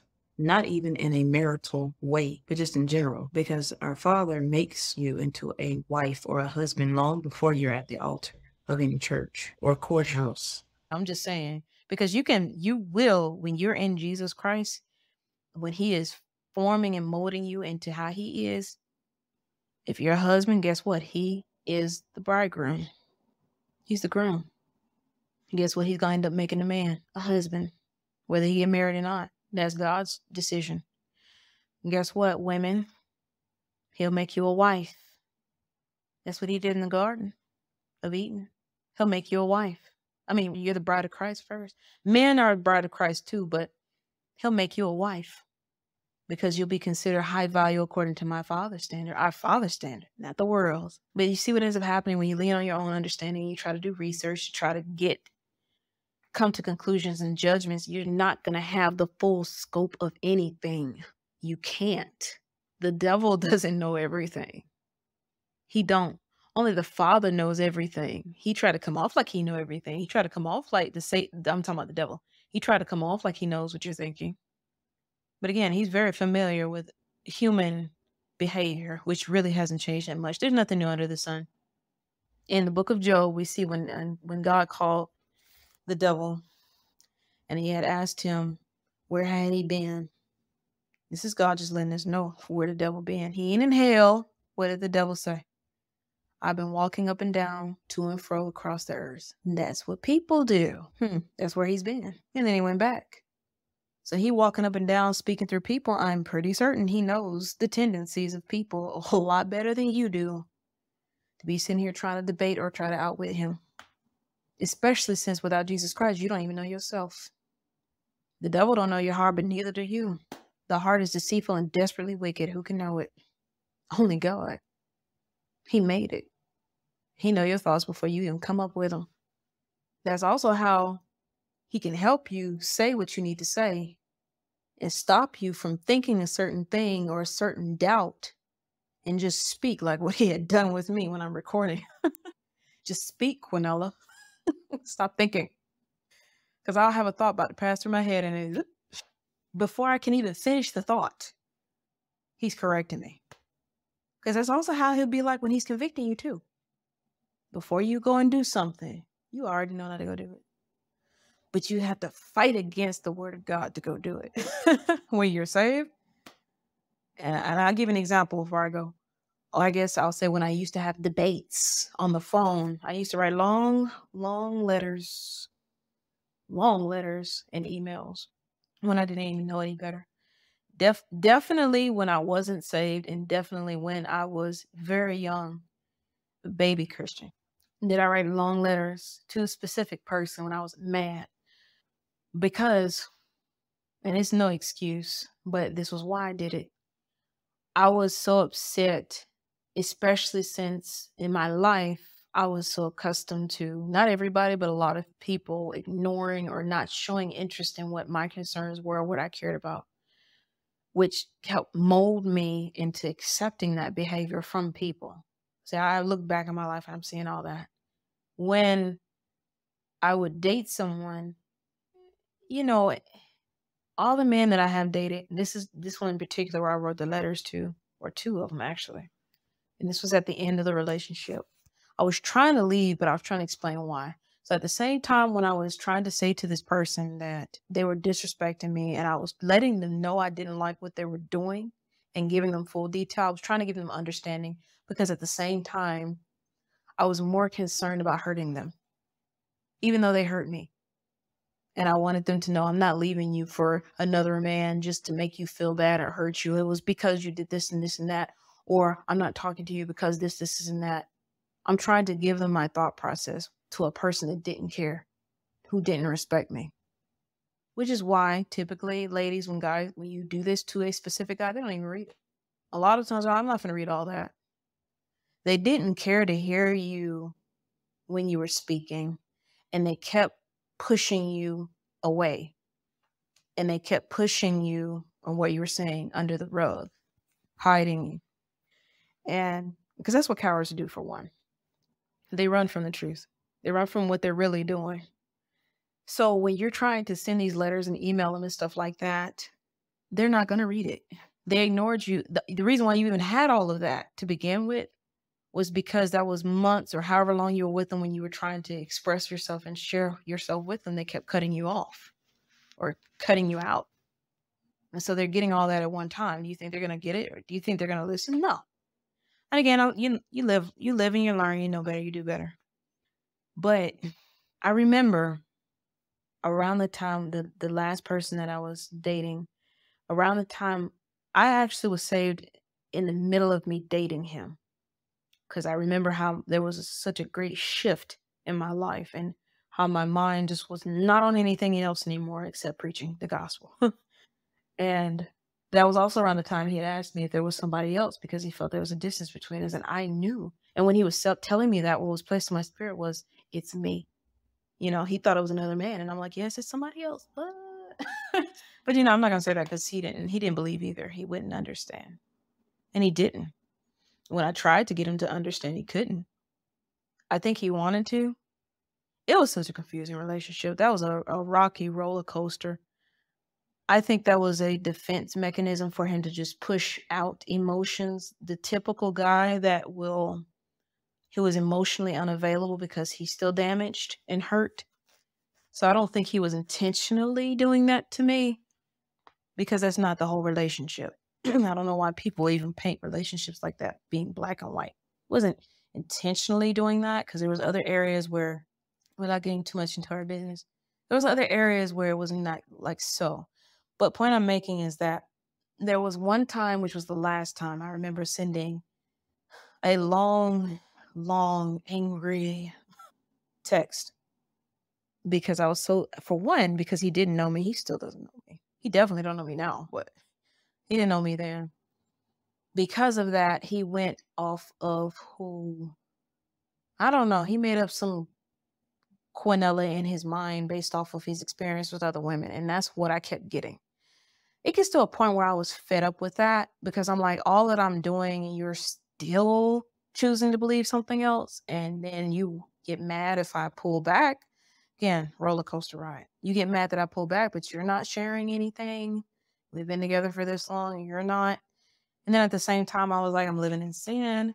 I'm trying to get out of this. I don't know how. So at the time anyway. And when I was trying to send that text, I don't even remember what it was about. I remember sitting in my car at the steering wheel, and that was it. I typed so much.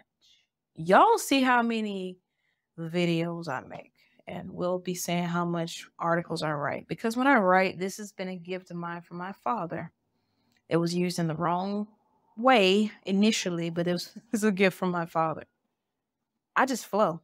I can write a book in probably under 3 hours. If I don't stop, I can write a short story. I wrote this man so much, and I'm getting ready to send it. And the thing with me is I still punctuate very well. I mean, these long texts, like their essays when I used to do this. So I even went back and read it and I'm thinking to myself, yeah, that sounds good, all the other stuff. And I get ready to send it. Before I send it, I'm nudged with, on my spirit, don't send it. It wasn't audibly, don't send it. I was just like, I can't do it. I don't know why I can't do it because I want to do it. I ignored that feeling. I kept typing. And when I got ready to, because I was like, okay, there was some more stuff I wanted to add. I kept typing. And I remember, I never forgot, because there's only 2 times I felt this before, which was the first time when I just started writing a lot and I was writing articles and just writing and just writing and writing and writing as I was studying. When I was first saved, my hands would burn and tingle. And that only happened that time. It wasn't that long, didn't last that long, but it was like on fire. They were tingling. And I was like, oh, this is pretty cool. But what's going on? And this time when I was sitting in the car behind the steering wheel, the same thing happened when I ignored the nudge to not send it. And I just kept writing. And then my hands started to burn and they hurt really bad. And again, it was just for a few seconds. It wasn't that long.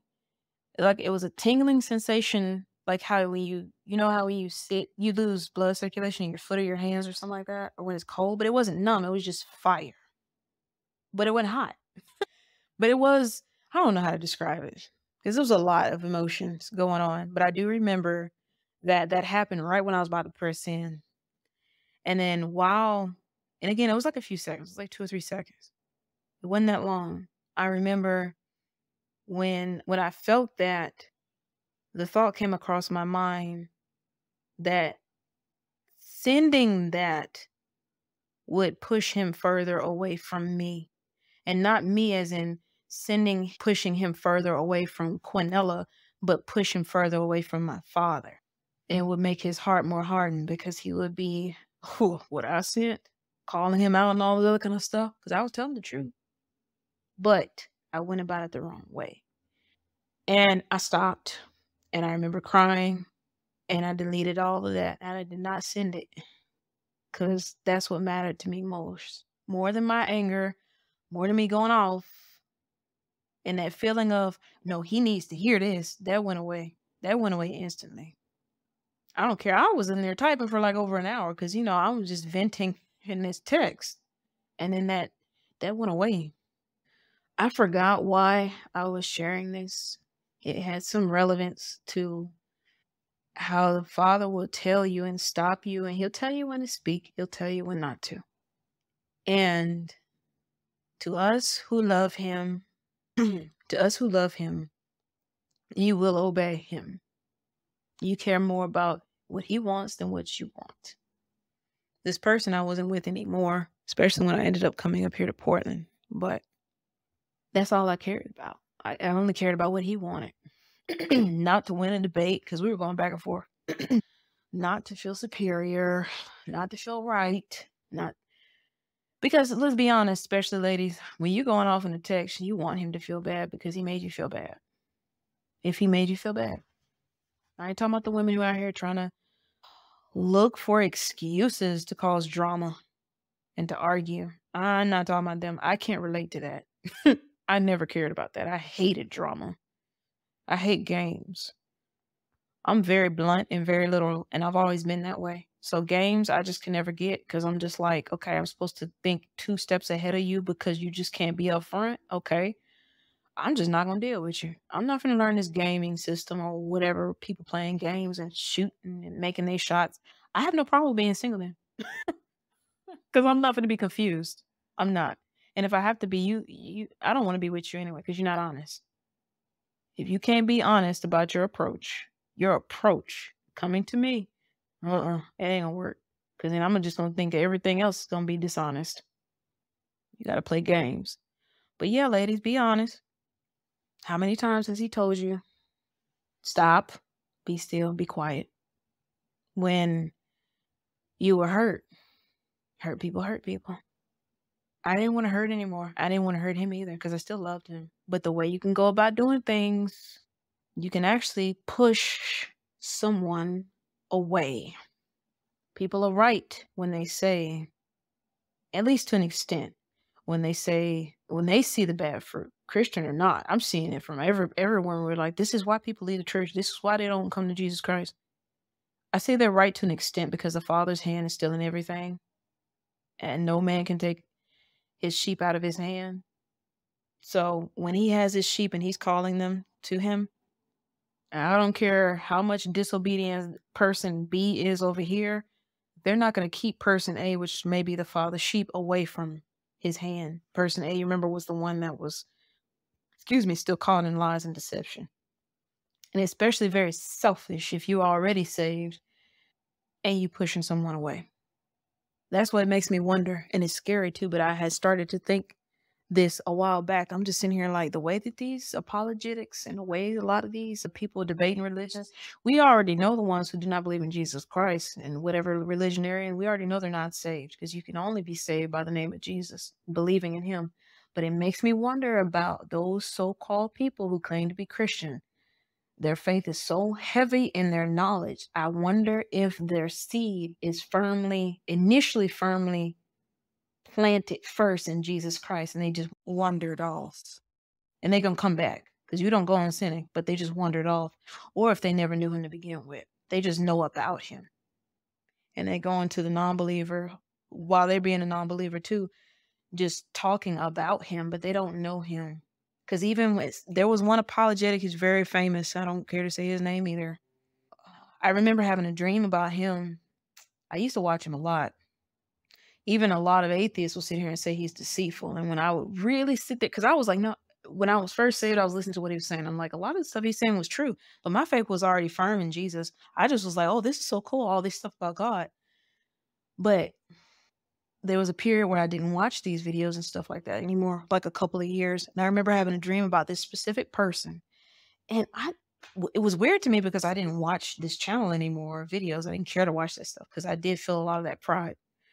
In the dream, when I had this dream about this man, his face, he was talking like he does with the debates when he's at these colleges and stuff like that, debating about Christ and the existence of God and all this other kind of stuff, and that he'll debate about. But in the dream, his face crinkled up and it had lots and lots of wrinkles. He kind of looked like that. What's that movie? I hated that movie. I didn't barely watch it, on BET with the leprechaun, where he had all those wrinkles in his face or something like that. But anyway, he had, like, if you could picture, I don't know, the Cat in the Hat, or that cat from Alice in Wonderland, the one that disappears, that purple cat that had, when it smiled, its smile went up.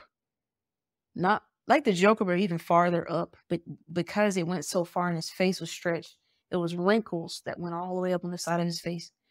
And he looked demonic. But again, while people were listening and talking to him, he looked normal. But I saw him for who he really was. And it was very clear in that dream, don't listen to him anymore. Because even though I had stopped listening to, after I woke up, even though I was like, I stopped listening to these whole debate and stuff like that, because I didn't see the point of it. I was like, I love learning more from my father than from people. I don't need all little fancy knowledge about the boat and Noah's Ark and all the other stuff. For what? Does that save you? No. It's cool to know, but it's like, okay.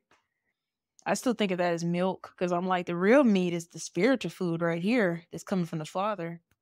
But I wonder, I don't remember because it was so long ago, but I do wonder if I was, well, see, our Father already knows what we're going to do before we do it. So I may have considered it before I actually done it, to go back and watch some of those videos, because they sometimes used to pop up on my YouTube feed just because.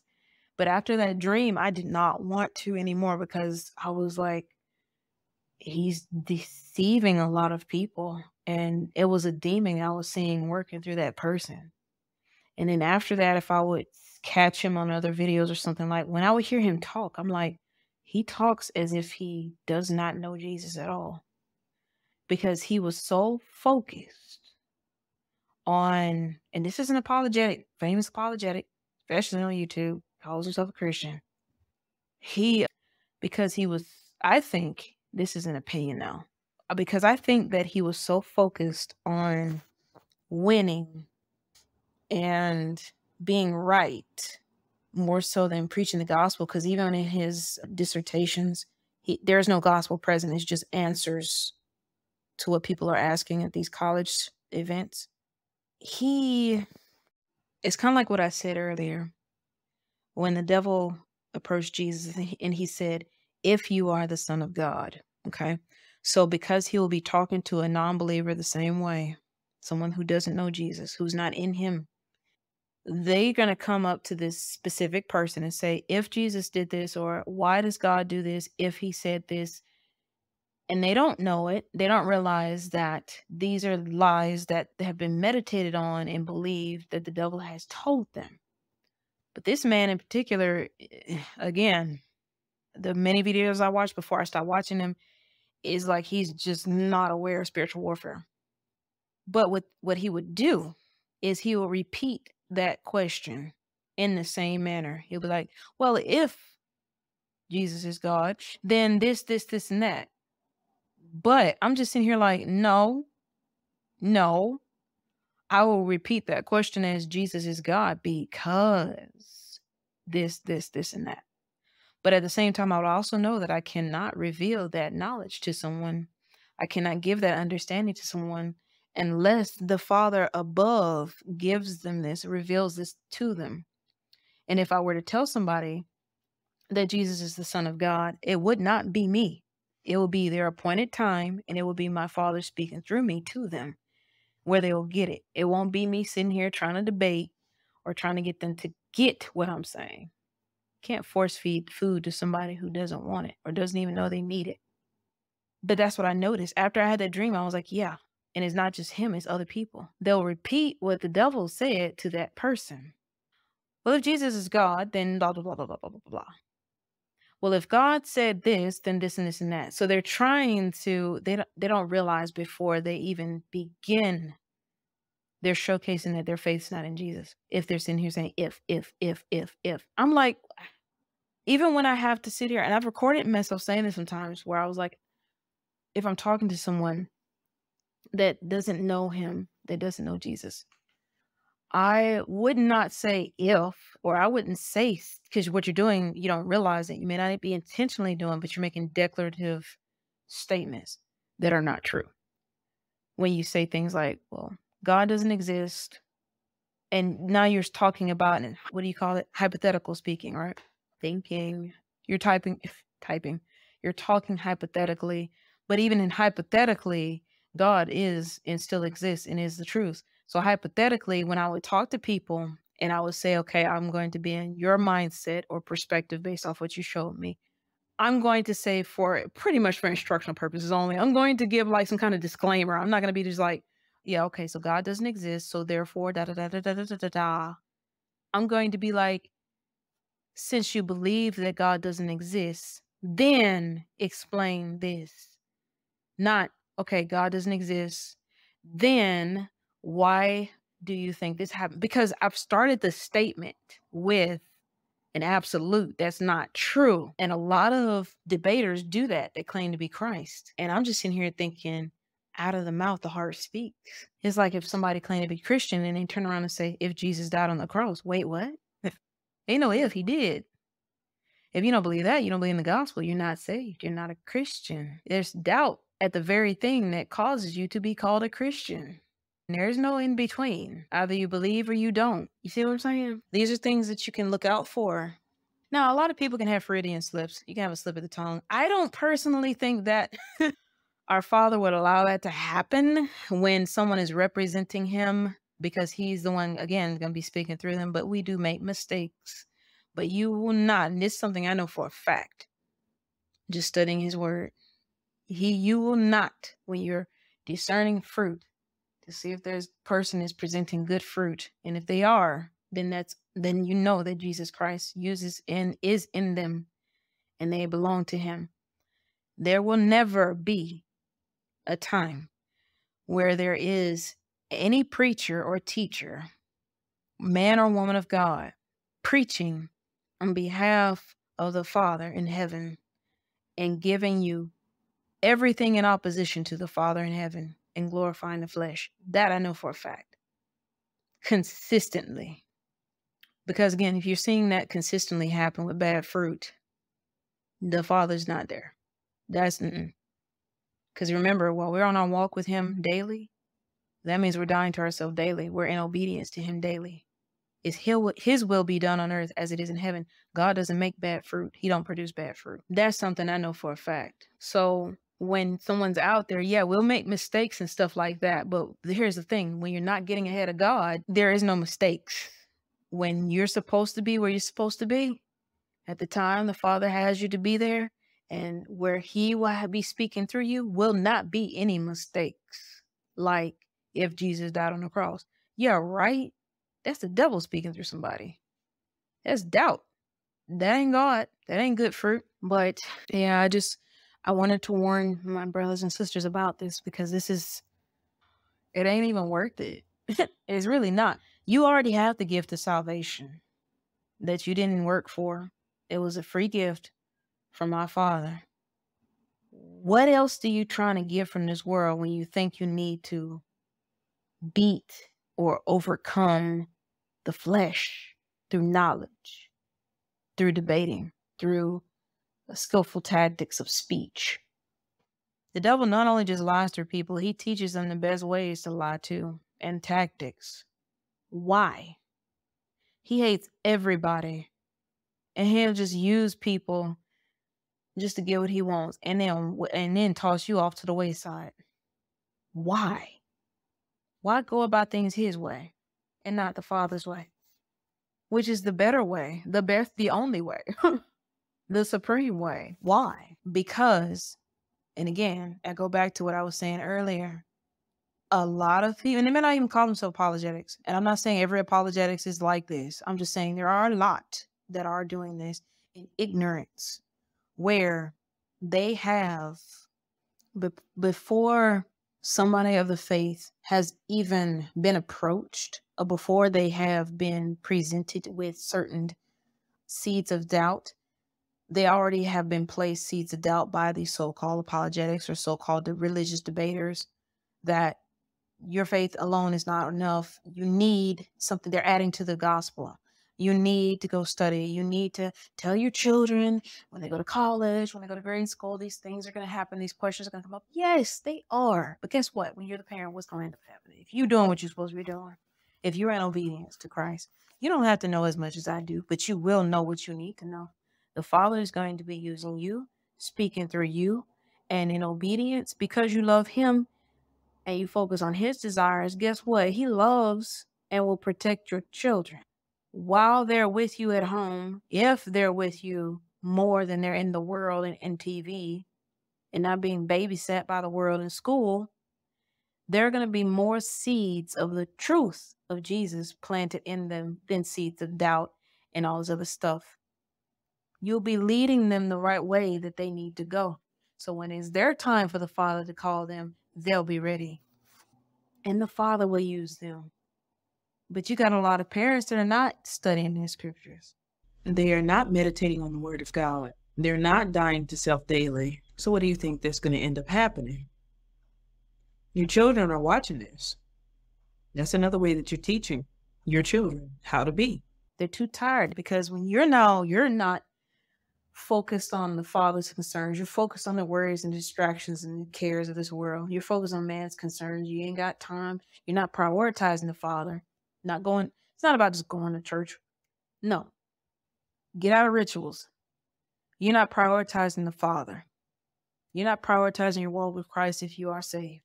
So what's going to end up happening? Not only is your child going to see that, they're going to replicate that. And that's why they end up going into the world not knowing these things. And they have these other people who are approaching them when they get to college, and the devil talking to them.